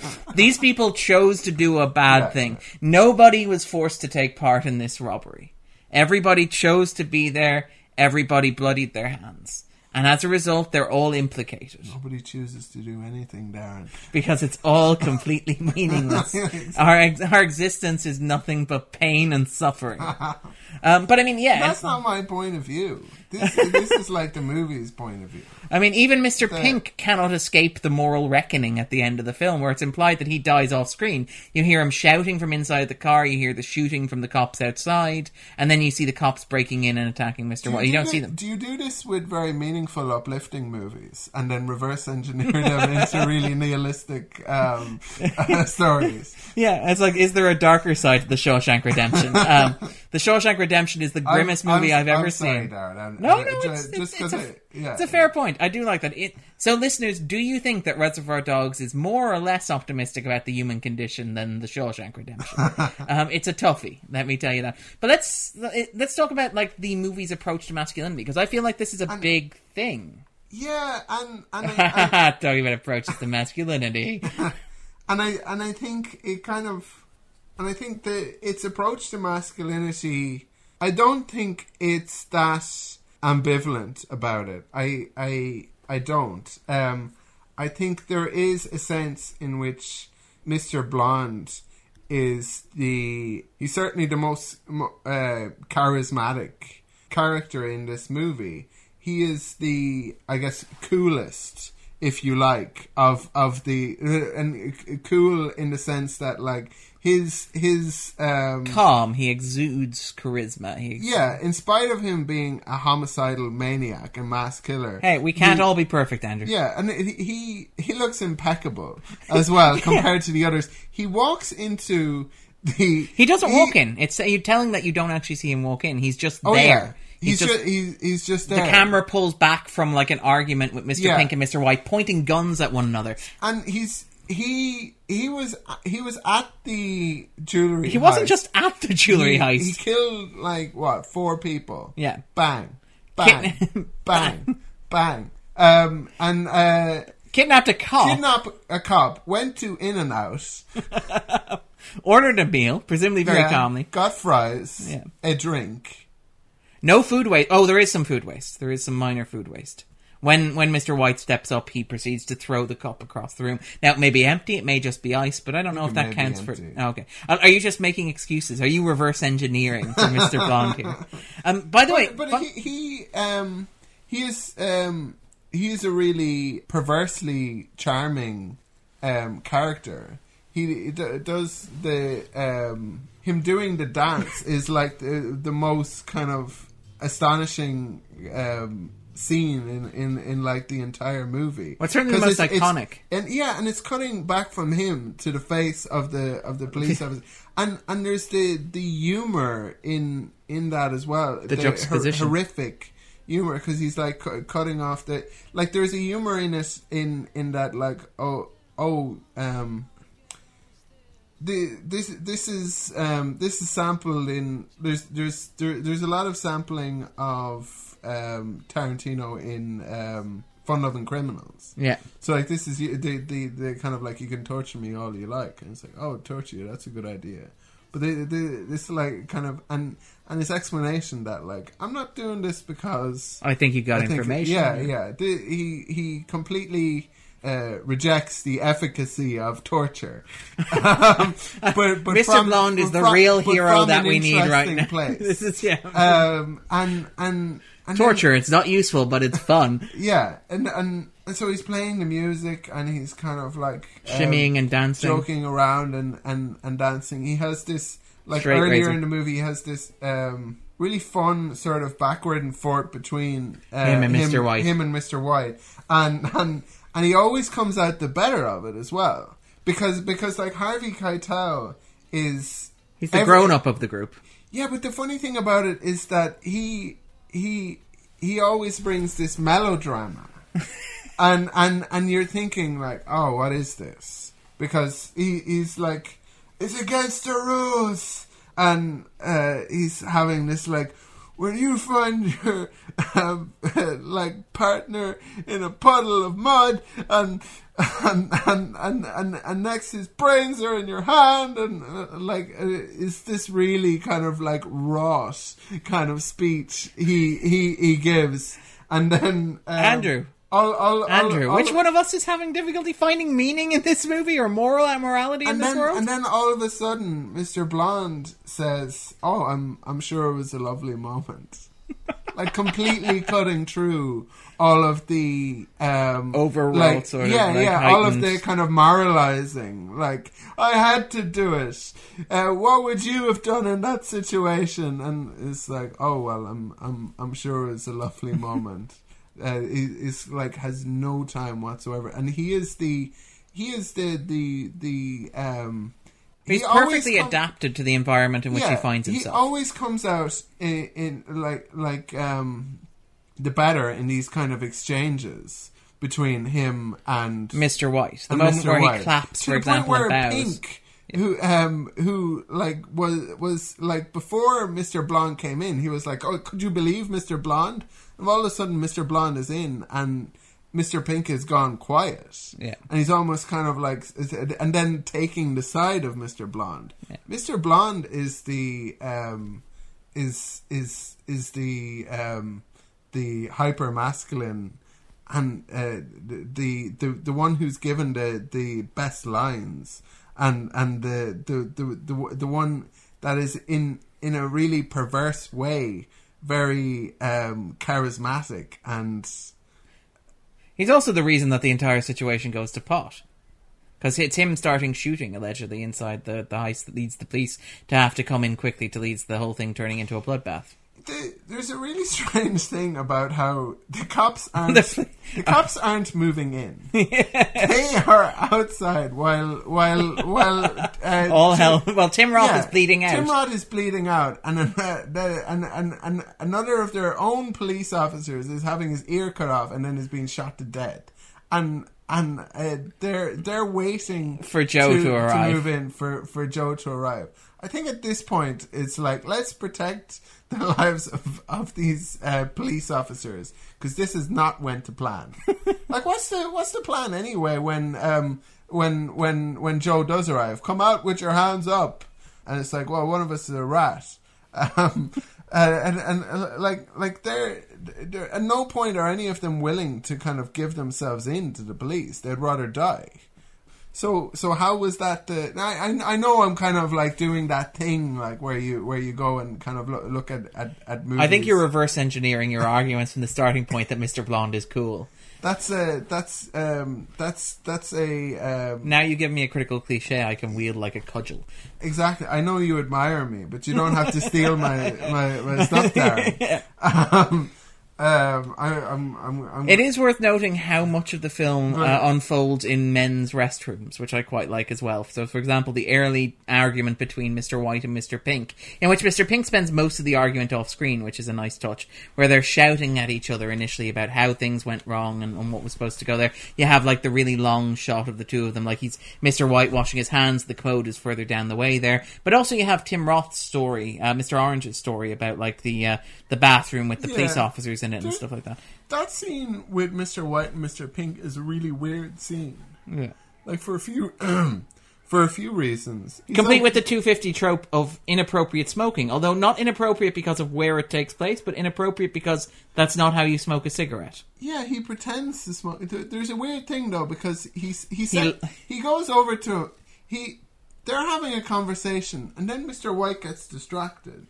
Walks over and like kind of looks in the like place where there's the shower, and then kind of comes back to Mr. Pink and continues to have the conversation. It's like, what's Mr. White seen in the shower? And then they're talking, and he's like, "Hey, relax, pour some water over your face. Do you smoke?" And he's like, "No, I quit." "Oh, you haven't got any, have you?" And then he's like, hold on. I think he briefly checks his pockets. Then he goes back into the shower room and comes back with like a lighter and cigarettes. Did he like leave some stuff there for was he kind of talking to Mr. Pink and then like looked into the shower room and it's like, oh, it's just a whole lot of cigarettes and lighters just lying there. Yeah. That sort of sets my mind. I would really like to smoke. But then interesting enough, he lights Mr. Pink's cigarette. It's quite clear that he likes the cigarette that Steve Buscemi's smoking. You can see the smoke coming out of it. And but then he doesn't light his own. Doesn't light his own. But then proceeds to act as if he's smoking it. It's a very strange scene on a number of levels. It's a very, very strange scene. It is very strange. But, and also then obviously the story later on with Mr. Orange and the police officers in the men's room, which is quite nice. Which I really like about that scene is that it gets so recursive, to the point where you have, not only do you have the flashback in which it's taking place, in which Mr. Orange is then telling the stories of the criminals about how he was in the bathroom, but then within that you also have the police officer telling the story about this one arrest that he was doing as well. So you have this weird recursive thing where this police officer, who probably never actually existed, is telling his own story within the confines of this movie. But I like the idea that, like, in Tarantino, or in Reservoir Dogs, that men's rooms become like these weirdly important spaces in terms of defining male identity and stuff like that. Yeah. I mean, yeah, you almost expect it to go more recursive. But yeah, even within the sort of fantasy, even within the story, these like Quentin Tarantino characters, even when they are figments of other Quentin Tarantino characters' imaginations, are still highly verbose and prone to tell long extended stories. You expect the girlfriend to be like, no, that's not how I remember it. And it's like, yeah. So it was a fourth wall break within a fourth wall break. That's like 16 walls, man. Tarantino has a position on this, is that none he doesn't have any flashbacks in his movies. Oh yes, I've had this discussion. Yeah. That a flashback is something where you go and you flash back. You literally flash back. It's a very technical and specific term. I mean, it's worth noting again, Tarantino is a major film fan. He was working in a video store when he wrote this, for example, and he was what was it? The title of the film comes from a customer who was looking for Au revoir les enfants, but mispronounced it as Reservoir Dogs. And no, before you ask, Andrew, it was not me travelling through time trying to pronounce the title of this movie. But it's kind of it is interesting in terms of masculinity. You have this weird thing running through this dynamic of fathers or surrogate fathers and sons, in that the characters tend to pair off as fathers and as sons, and the relationships that they have to one another that frequently seem to blind them. And it's interesting because, I mean, this is another thing where you could argue that Tarantino is being nihilistic or cynical, where, you know, nothing matters. But this idea that, like, your relationships and the people that you trust will betray you. The people who you think of as your extended family will let you down. So, for example, you have, obviously, Mr. White and Mr. Orange. They're the most obvious examples, where Mr. White becomes almost a surrogate father figure to Mr. Orange, where it's like, how are we going to do this job? And gee, that girl's pretty. Want to make a misogynistic comment about her? That's some good work, son. And then also you have, for example, Joe, who's obvious. His son is obviously Eddie, but in a more real sense, it feels like Mr. Blonde is his son, and that Mr. Blonde is somebody. Brothers. Yeah, He's cared for an adopted child. Yeah, they've cared for one another. They protect him. He sent him care packages. Who was Joe to Mr. White? That's a question, actually. That's a fair point. Is he also a father figure? You don't really get much of that dynamic outside of Mr. White sort of like playfully taking the book. It's kind of like an uncle, there is like a sort of avuncular. It's like, sit down and tell me about like and how did that go with her? Yeah. And what do you think about this? And then, but you have throughout the film, you have the idea that these relationships are falsifiable and that they will inevitably lead to disappointment. So obviously, like, the big thing at the end is that Mr. White discovers that Mr. Orange was a police informer all along. So he puts the gun to his head, he pulls the trigger, and he gets shot, and that's the end of the movie. And you get the lime in the coconut playing.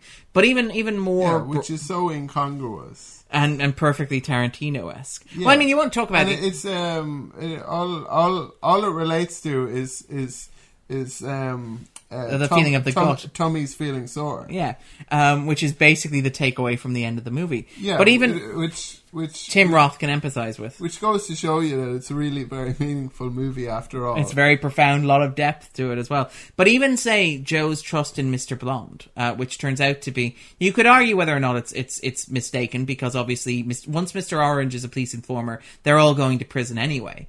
But the argument about whether or not Mr. Blonde made things worse by shooting things up in the jewellery store, where that led to a chain of events that led to them all pointing guns at one another, where Mr. White, who was maybe a sort of an uncle type figure, who was maybe like a nephew type figure to Joe, ends up executing both Joe and Eddie. where you have this sort of like this breakdown of like male familial relationships that's maybe in some ways ties back to what we were talking about when we got to the start, which is how nobody can trust anybody and nobody can trust any experience beyond their own experience, and even then you can't really trust those.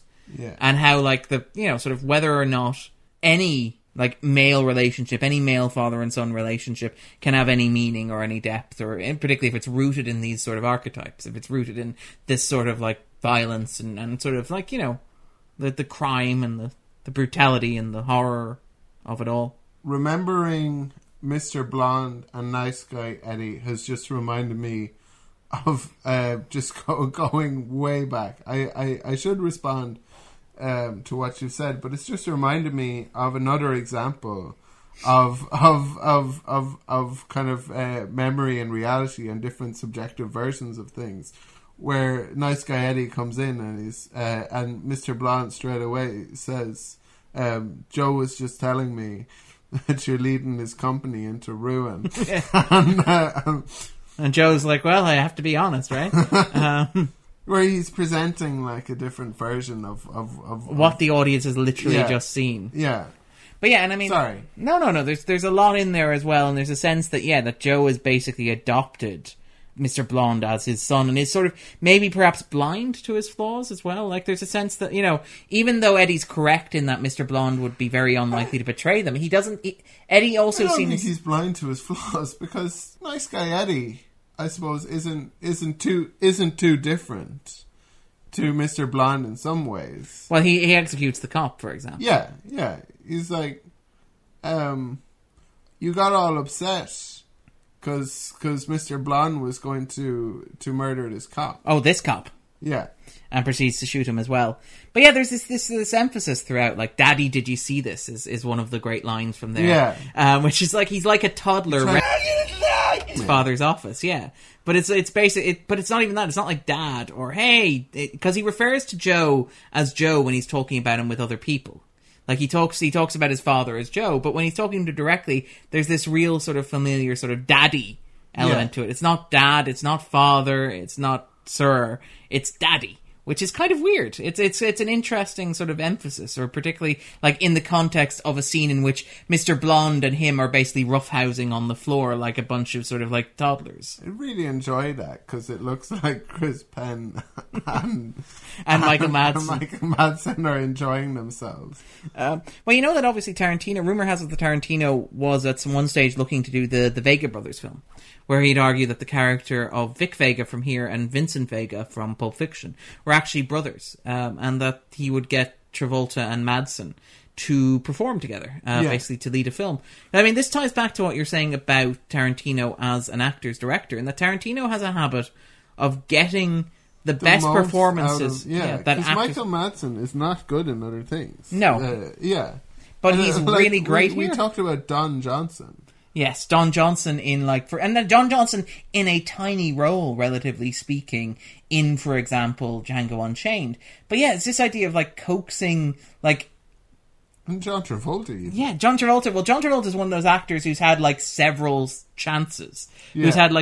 He's had several moments where he's like been on top of the world, and he's just made terrible choices after those, but somehow found his way back up. Like after Pulp Fiction, he was doing Michael and Phenomenon and stuff like that. You remember those? Those were big. Yeah, a lot of people saw them. I mean, it might have been part of the whole buzz around. They weren't like flops, really. They weren't flops, but they were also. I've seen both. Yeah, but they weren't movies that sold people on Travolta, though. They weren't movies... Like, you could argue that maybe he would have had more success even if he'd stayed with stuff like Face Off or even Broken Arrow. Nick Cage's Angel movie was better. Oh, that's a face-off argument right there waiting to happen. What if you were to put John Travolta in City of Angels with the Goo Goo Dolls soundtrack? Would it be a better movie? But you're right. No, what I want to see is Nicolas Cage and Michael. Michael and Nicolas Cage from City of Angels. City of Angels, but in the same movie.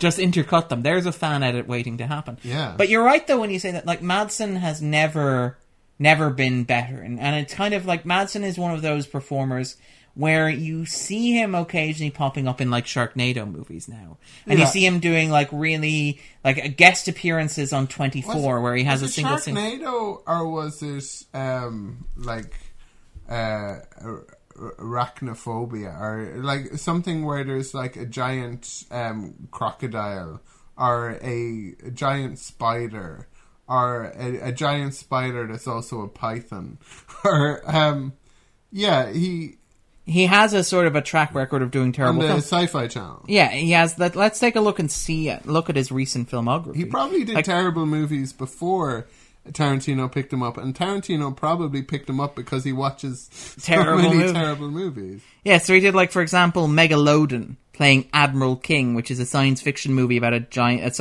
sci-fi movie about a giant shark. There's a difference between a science fiction movie and a sci-fi movie, to be fair.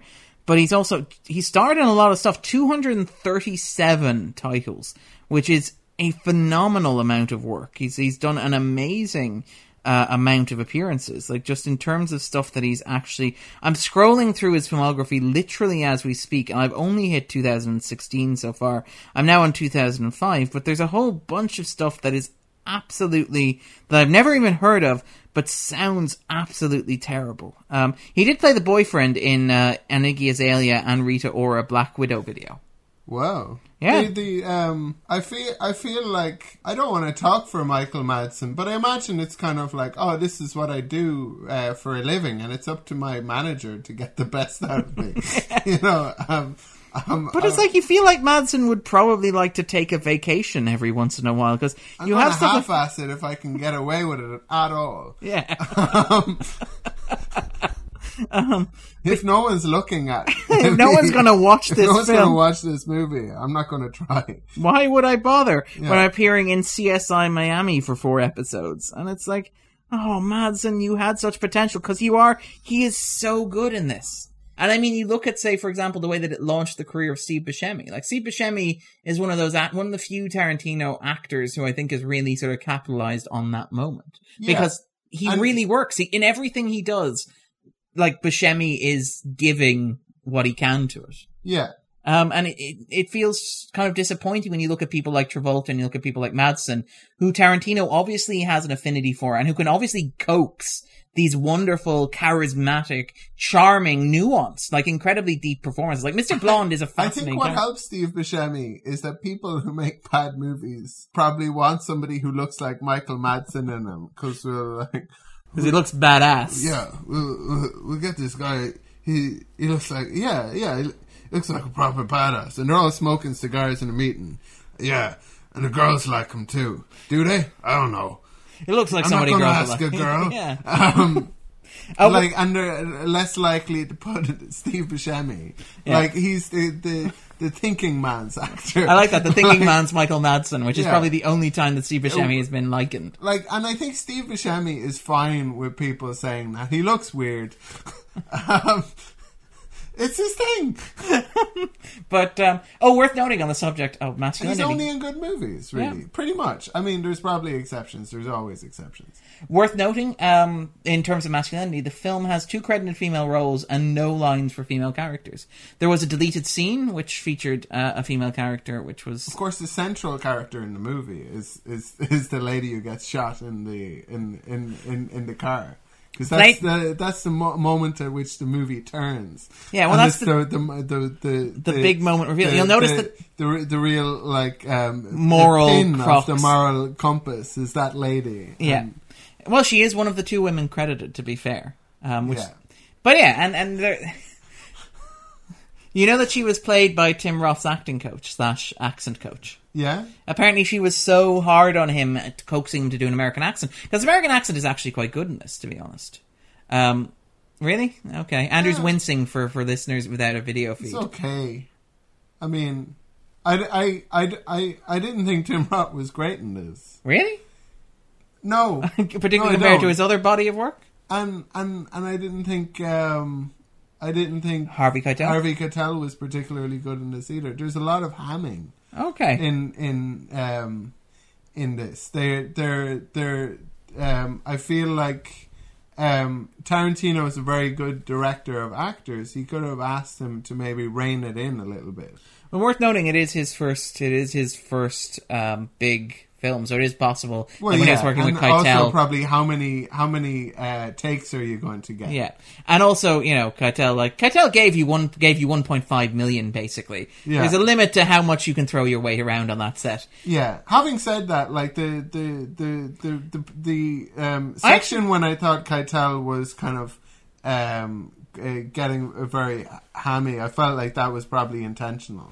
Yeah. Because it was there to be undercut by Mr. Blonde. Yeah. I mean, I'm going to be quite honest. I really like both Keitel and Roth in this. I think that Buscemi is probably the most valuable player here. I like Madsen as well. I think Madsen is exceptionally well used. I think Tierney is also very well used, but that's largely because of the persona that Tierney projects. I mean, he was famously difficult to work with on the set to the point where Tarantino reportedly tried to fire him 3 days into the film. He apparently nearly came to blows with Madsen. Madsen is interesting because Madsen is reportedly obviously quite different from Mr. Blonde in that it's very hard to imagine somebody being similar to Mr. Blonde. But apparently he had difficulty shooting the scene with the police officer. When the actor playing the police officer ad-libbed, "Please, I got a kid at home." Apparently he broke character in that take as well. And the police officer asked that, or the guy playing the police officer asked for his method, in inverted commas, that he be thrown into the trunk and have Michael Madsen drive him around, just so he could feel what it was like and sort of get that experience of What like... an asshole. What an idiot. Sorry. You complain about like method actors who are mean to other actors. I feel like asking Michael Madsen to throw you in his trunk... It's all so silly, though. It is all a little of that method stuff is having a method is it should be noted that the method isn't actually what it's become. What like the method become is like this very sort of like cliched meaning of actors are super important, and what they do on stage is the same as what people do in real life. Damn it!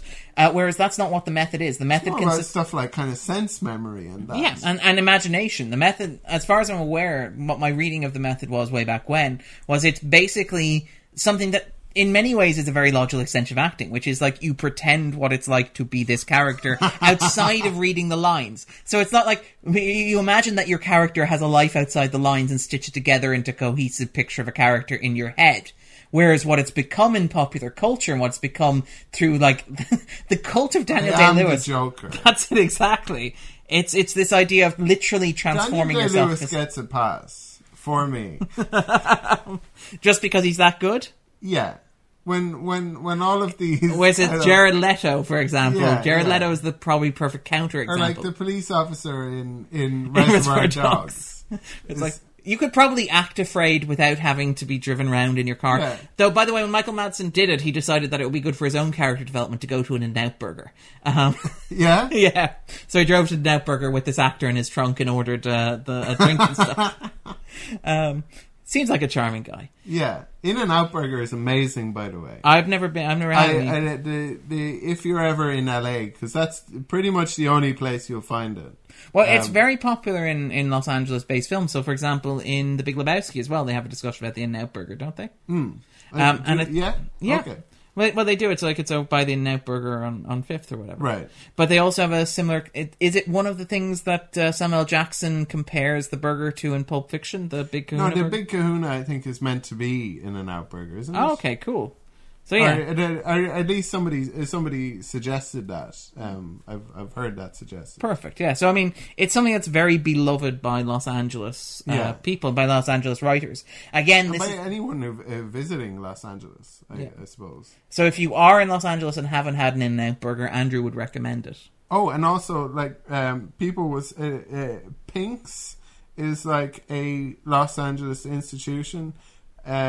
And so many people have said don't bother with Pink's that the hype has been derailed sufficiently to the point that you can go to Pink's and it'd be like, this isn't that bad. Like, it started out being this thing where it's like you have to go to Pink's, and then people, like, there was like a backlash to it. And I think the backlash has been significant enough that, like, people, and my expectations anyway were lowered. Back, yeah. And I was like, well, I'll have a Pink's. The lines aren't that long. That it definitely overperforms. That it's sort of like it overperforms relative to your expectations. It's a bit busy as a hot dog.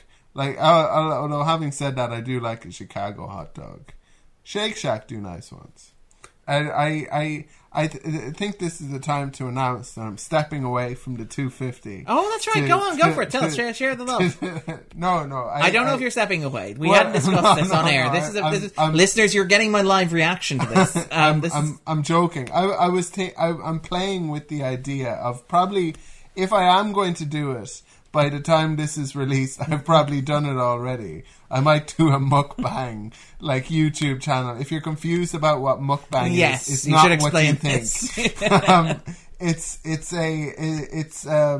videos of people eating large amounts of food for the sake of vicarious enjoyment by lonely Korean people. And there's also Andrew, you're a fan of mukbanging, though, right? I am. Yes. Okay. Is mukbanging can it be a verb? That's the origination of it. Is that it was a Korean thing where because a lot of them live alone, they would pay to watch somebody eat. Oh, okay. The cultural history of mukbanging. Yeah, exactly. It's not what you think.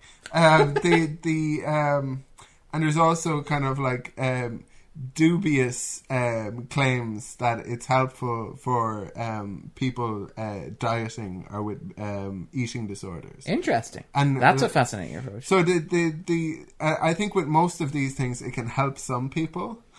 But for other people, it either might not help or might have a negative effect. Might have a negative. I like your sort of wide gamut of opinions. So it can do one of three things. It can help. Yeah. It can do nothing. Or it can do the opposite. I accept the possibility. If people say that it helps them, and I have to accept them at their word. But there's also been kind of lots of editorial written about. Anyway. All right, then. In terms of Reservoir Dogs, is there anything else that we want to talk about that we haven't talked about already? Anything we sort of missed? I do like the... Billy Super sounds? Yes, the soundtrack as well, because the soundtrack is fascinating. Obviously, it's a selection of Tarantino songs which were arguably deep cuts at the time, but which I suspect as a result of this movie we've sort of grown up with. Because these were all songs that he could get the rights to on an independent movie budget. So they weren't songs that were particularly popular, but have somehow become like these iconic sort of songs that you almost can't hear without thinking about the film in question. Like, so think of the Steely Dan Stuck in the Middle with You. That got a cover version, which we will include in the show notes, from Louise Fletcher / Redknapp. I'm not sure whether she was married at the time, in which Louise Fletcher plays a sexy version of Mr. Blonde, or a sexier version of Mr. Blonde, who proceeds to offer a razor blade lap dance, is probably the best way to describe it, to a sexy male model who has been tied to a chair. You can imagine how much Darren's face is scrunching. Yeah. Just on the phrase... Sexy razor blade lap dance. If you can imagine that, I think that's probably the best way to describe it. It's one of those gonzo relic of the late 90s. Like, if you want to get an example of how big Tarantino's cultural footprint is, Louise Fletcher razor blade lap dance is probably as close as you're going to come in terms of like reaching the plumbing. That's my favorite Louise Redknapp song. But yeah, sexy razor blade lap dance. It's Stuck in the Middle with You. We'll include the video in the show notes so you can make your own judgment. Parentheses, sexy razor blade lap dance. I do like the sequence with the razor blade and the dance, which may or may not be sexy. But the bit where Tarantino follows it, because it's all shot handheld camera, which means that he can do these nice long takes. So he can do stuff like he can pull back, obviously, from Mr. Pink and Mr. White, pointing guns at each other to reveal that Mr. Blonde has been there and you have no idea how long he's there. But he can do stuff like, there's a sequence where he follows Mr. Blonde out of the warehouse, out to the trunk of the car to get the kerosene, back into the warehouse, and along the way the music sort of fades into the background. Music. Yeah, that fades into the background and fades back. And then obviously later on there's the moment when he's sort of covered your man in gasoline, and the guy shouts, wait, stop, listen!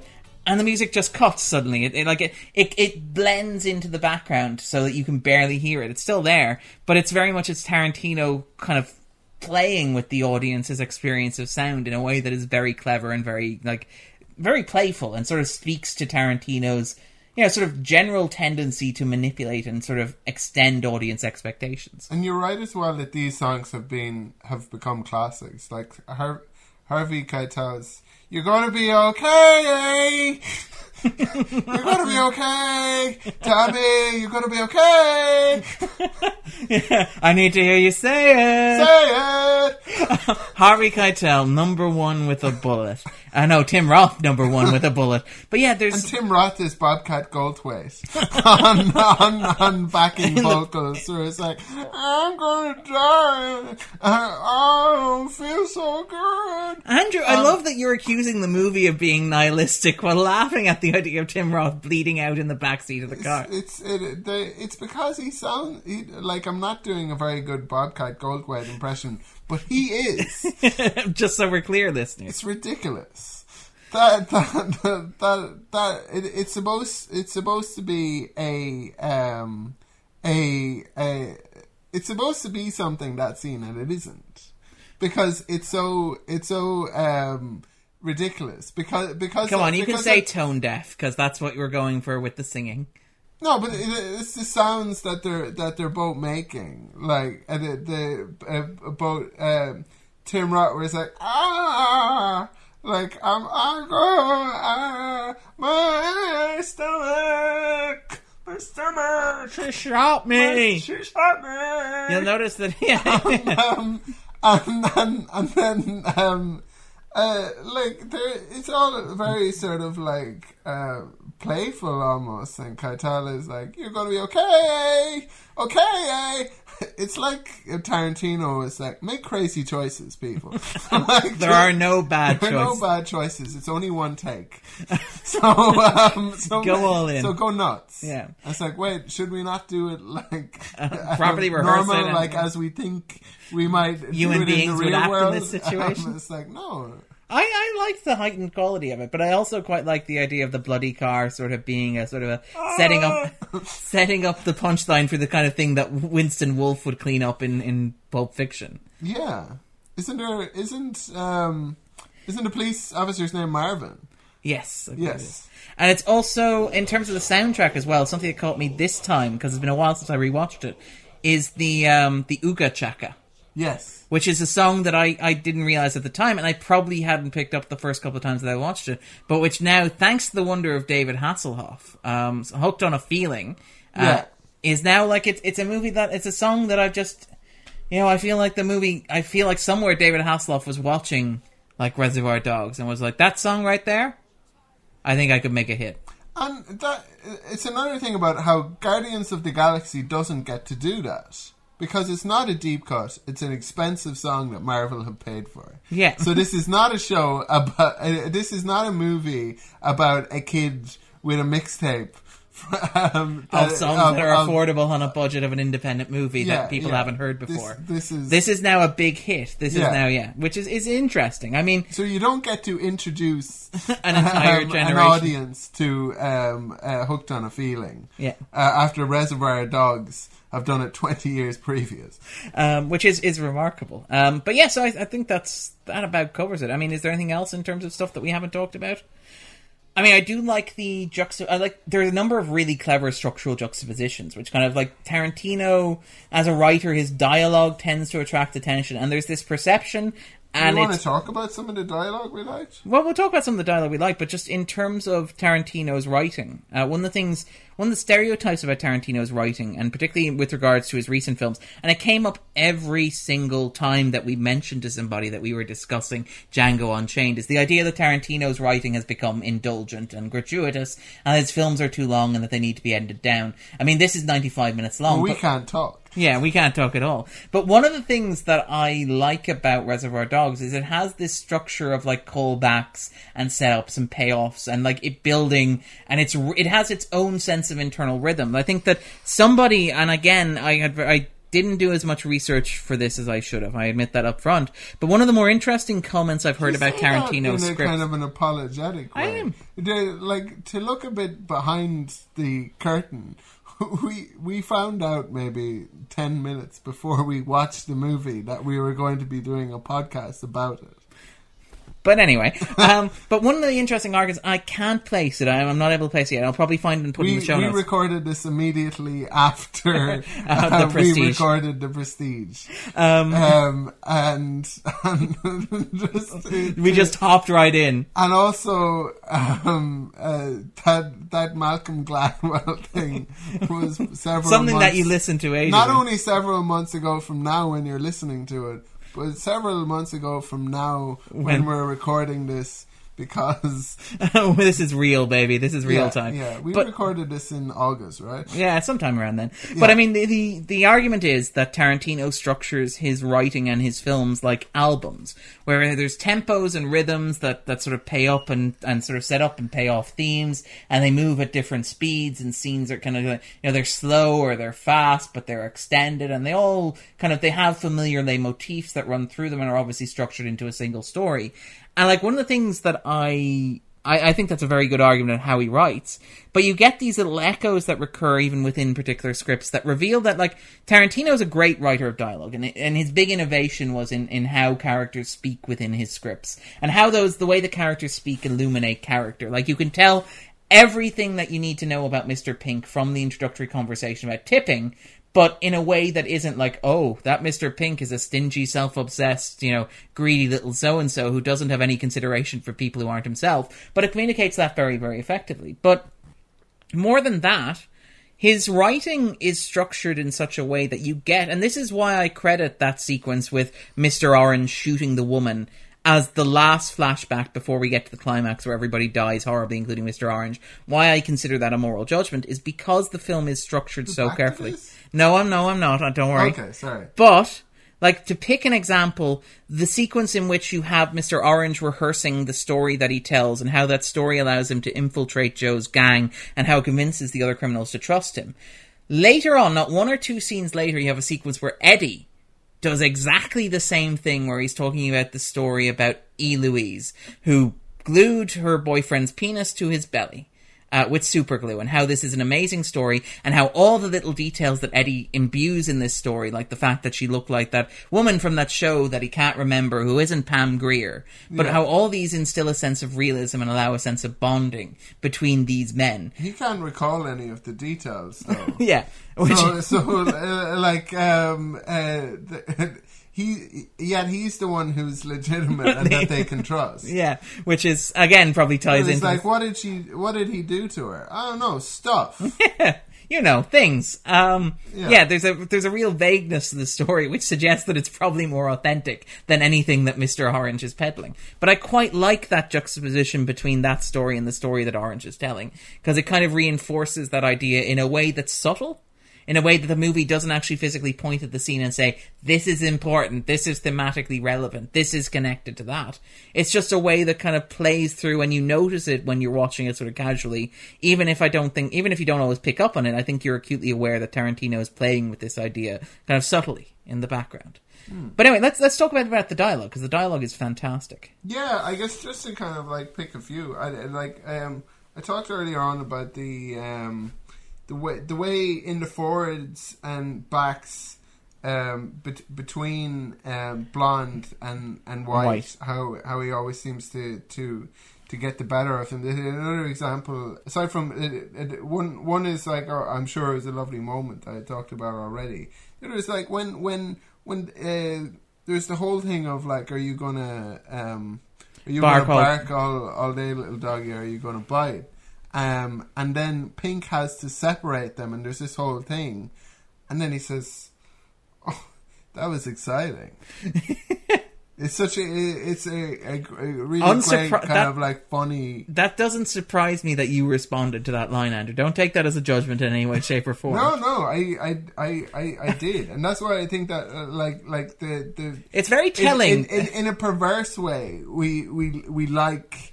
Or I, anyway, I was about to say that there's something Mr. very Blonde telling in the fact that you think the centre of the film is Mr. Blonde, and I'm like, no, the centre of the film is clearly Mr. Orange.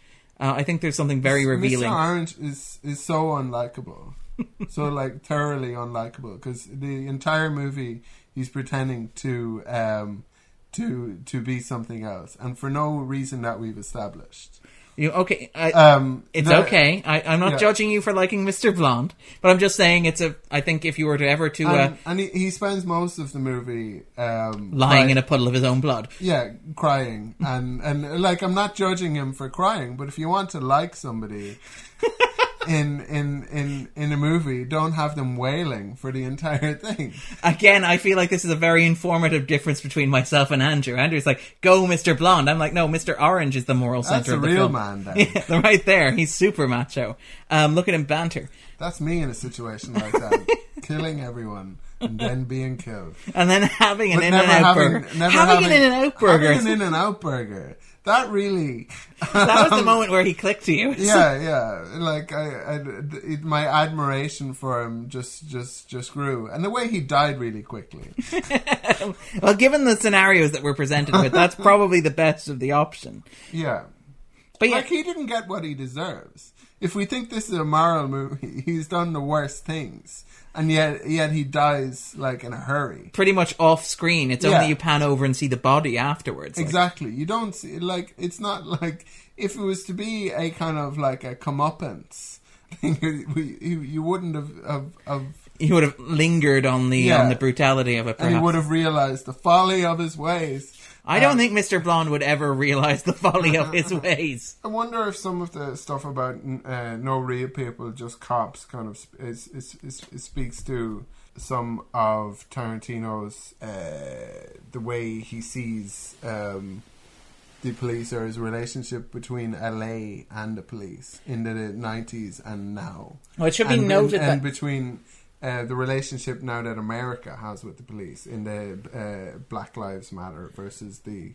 well, again, this ties back into, say, the Hateful Eight, where he marched with Black Lives Matter in New York, for example. That's what I mean. And he got, the Hateful Eight was blacklisted and boycotted by various police unions around the country. Yeah. And it is interesting. I mean, I don't know, I'm not a sort of Tarantino biographer. I suspect a lot of that consciousness came later on. I would suspect so too. And that I think a very pointed sort of way of, like, in Django Unchained and The Hateful Eight and Inglourious Basterds, there's a line that you draw between that overtly political stuff and the stuff that he did earlier on. But maybe it was there gestating. I think you're right that you couldn't be in Los Angeles in the early 90s and escape the shadow of Rodney King, for example. I think he identifies more with outlaws. Like, you see something like... didn't he have a writing credit on the...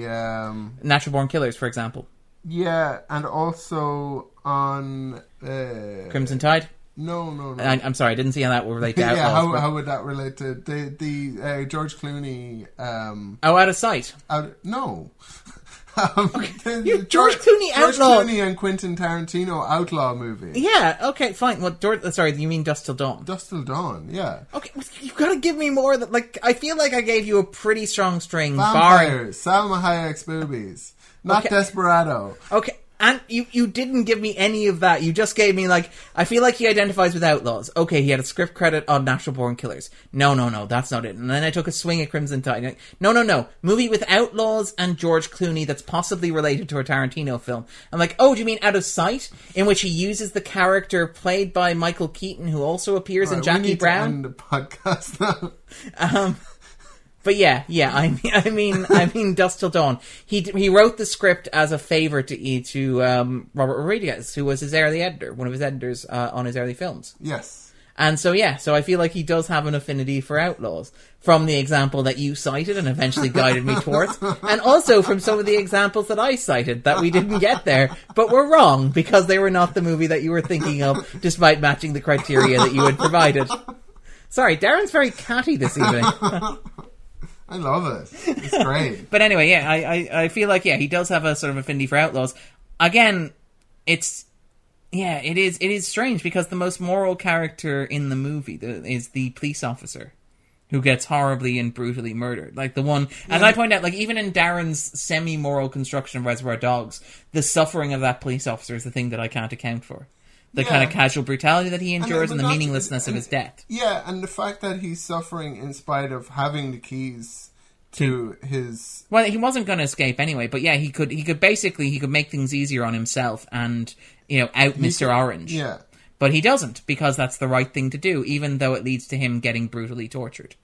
And I mean... Yeah, but it's so, like, it's so foolish kind of in this world to think of doing the right thing, because like the kind of world it's created is that there is no reward in this world for doing good things. But Andrew, to be fair, isn't doing the right thing its own reward? No, yeah, but if I know. If the film has a moral, yeah. Maybe, and I think that's probably fair. As I said, that's the one detail that I can't account for, and You don't end like a morality story by saying, and they all went to heaven. Some of them went to heaven, most of them went to hell. It's like postscript. Yeah. These are the characters who went to hell. Yeah, you have a little map. It's like one of those police boards where hell is written on one side and heaven on the other. It reminds me of that quote from Vince Gilligan, who wrote Breaking Bad, which I would also consider a morality play in some way. But Gilligan's observation about his spirituality is that he doesn't know if he believes in heaven, but he absolutely has to believe that there's a hell. Which is an interesting way of looking at it, and I feel like Tarantino is probably quite close to that. In that it feels he definitely believes in a hell, because there's a lot of people he wants to send there. Like, there's no sort of, I guess, moral ambiguity about his later movies. Yeah. Whereas I think at the start there sort of is, and I can see that. I mean, this is the movie where I would have the hardest argument making a Tarantino is a moralist point. And I feel like I can just about get it, but I can't get past that cop tied to the chair who has his ear chopped off. Yeah. And by the way, it should be pointed out that sequence, even which was... when he gets moral in his later movies, it's not in any kind of compassionate sense. No, it's morally righteous and violence. Yeah, these people deserve to suffer. Yeah. And I mean, that keep in mind, that's the argument that I'm making with regards to this movie, is that most of the people involved deserve to suffer in Tarantino's worldview, and that they're compromised by doing particular things. Yeah. By whether it's by agreeing to be part of this heist, or whether it's by shooting... Anyway, never mind. But but again, I feel like, I can't get past the cop in terms of that. I guess the only thing left to do then is to pick the movie that we are going to talk about next week. Sorry, so Andrew, would you mind firing up the random number generator? Let me get it going. Random number generator. Twist, twist, twist. Show us a movie on the list.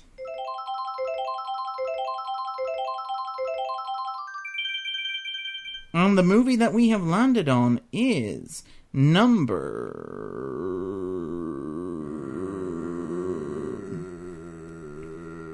181, which is Into the Wild. I've actually Sean seen Penn. this. Oh, Sean interesting. Penn's Into the Wild. Which is Sean Penn directing the story of, is it Chris Carmichael? Christopher McCandless, that's the one. The gentleman, Christopher Cordless.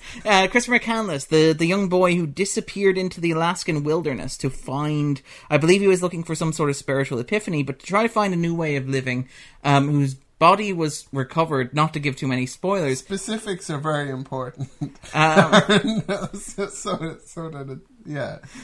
you're telling a story. Details. Give as many specifics. It's little details that matter, such as the character's name. But he became this sort of cult figure in the 90s, where he became this sort of embodiment of like this movement of kind of getting back to nature and sort of reconnecting. And so I think it's an interesting... It looks like an interesting film. I've never seen this. So let's take a look at the trailer. This is a movie you have not seen. I know. I make no apologies. No, this makes you seem more human. I want to buy you a new car. Why would I want a new car? Datsun runs great. I don't want anything... Everything has to be difficult. There are people in this world who go looking for adventure.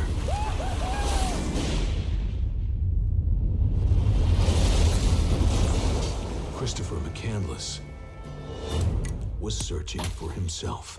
So you're a leather now. I'm a leather? Yeah, leather tramp. That's what they call the ones that hoof it. Don't you think you ought to be getting a job and making something of this life? I only got one plan.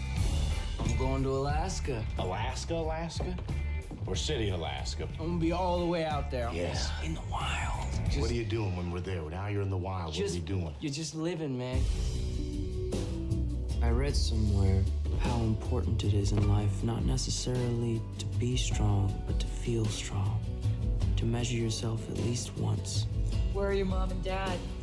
Living their lives somewhere. Did your folks know where you are?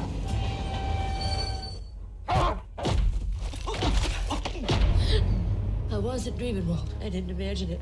I heard him. I heard Chris. Son, how long you been out here? A couple of weeks. And before that? I went to South Dakota. I worked for this guy named Wayne. What do you think about all this? I like all this. I took the Colorado River all the way down to the Grand Canyon and did rapids.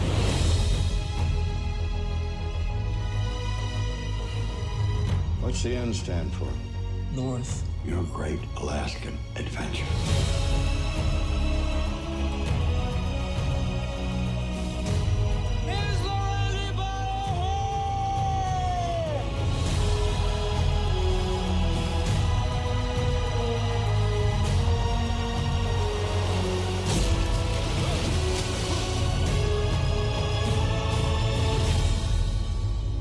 If you want something in life, reach out and grab it.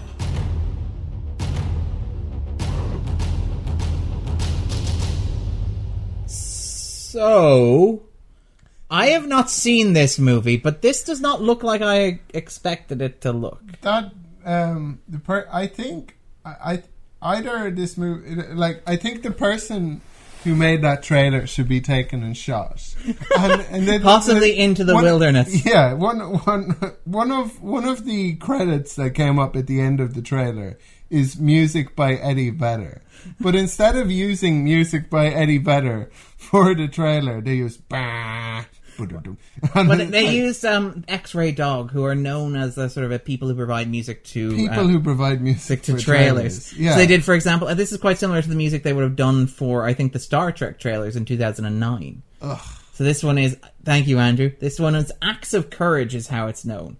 Na, na, na, na. Na, na, na, na, na, Thank you, Tim Roth and Harvey Keitel, for your vocal rendition of that. But the movie makes this look like some sort of rollicking wilderness adventure, which I suspect it isn't, from what I know about it. Really horrible as well, sort of like Hallmark movie sort of titles. Yeah, Lose Yourself. Yeah. And also there's narration, as you probably heard there. There's narration, voiceover narration, where he went to find himself.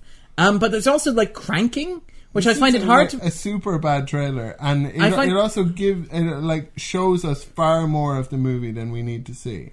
Yeah, it seems to cover pretty much everything. Like I'm roughly familiar with the McCandless story, and then I find somebody who's interested in the 90s and popular culture, but not so interested that I'd see an Emil Hirsch and Sean Penn movie about it. To be fair, I don't think my recollection of it was that it wasn't too bad. Right. Although I wasn't mad about it, to be honest, when I saw it.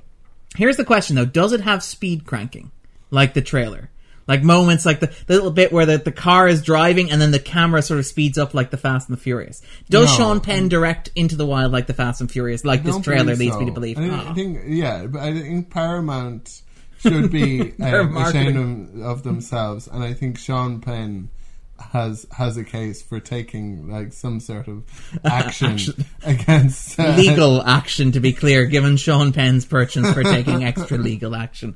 But yeah, we'll be back next week when we'll be discussing extra legal is a nice word for it. We're discussing Into the Wild. In the meantime, Andrew, where can we find you online, and is there anything that you would like to plug? Is there anything you'd like to point people's attention towards on the internet? Or outside? I don't know when people will be listening to this. It's possible that I'll be eating large amounts of food. You'll be mukbanging the hell out of it. Yeah. Yuck. I'm talking... Getting your mukbang on? So there's that. Yeah. I'll finally have something to promote. But you're making me question this decision, Darren. So every time at the end of every episode we're going to plug your mukbang? Yes. Can we just call it your YouTube channel or something? That's That said, I feel like plugging your mukbang is something that we are. What if like I've my mukbang now on Twitch? Does that sound good? That sounds better. Are you plugging your mukbang on Twitch? It's twitching right now. Okay, you should probably see a doctor on that front. In the meantime, you can follow me online at Darren_Mooney or write at the Movie Blog. I also co-host the Scan On podcast, and I've written a book, Opening the X-Files, which is available from all good bookstores and online. You can order a copy, or you can buy it as a Kindle ebook. If you're at all interested in some of the stuff we were talking about earlier in terms of 90s and the meaning and memory, I sort of look at a bit of those themes through the lens of Chris Carter's sort of existential, sort of 90s paranormal television show. In the meantime, you can find... Scooby-Doo. Where are you? Can do. Yeah. But Chris Carter is smarter. I like it. I see what you did there.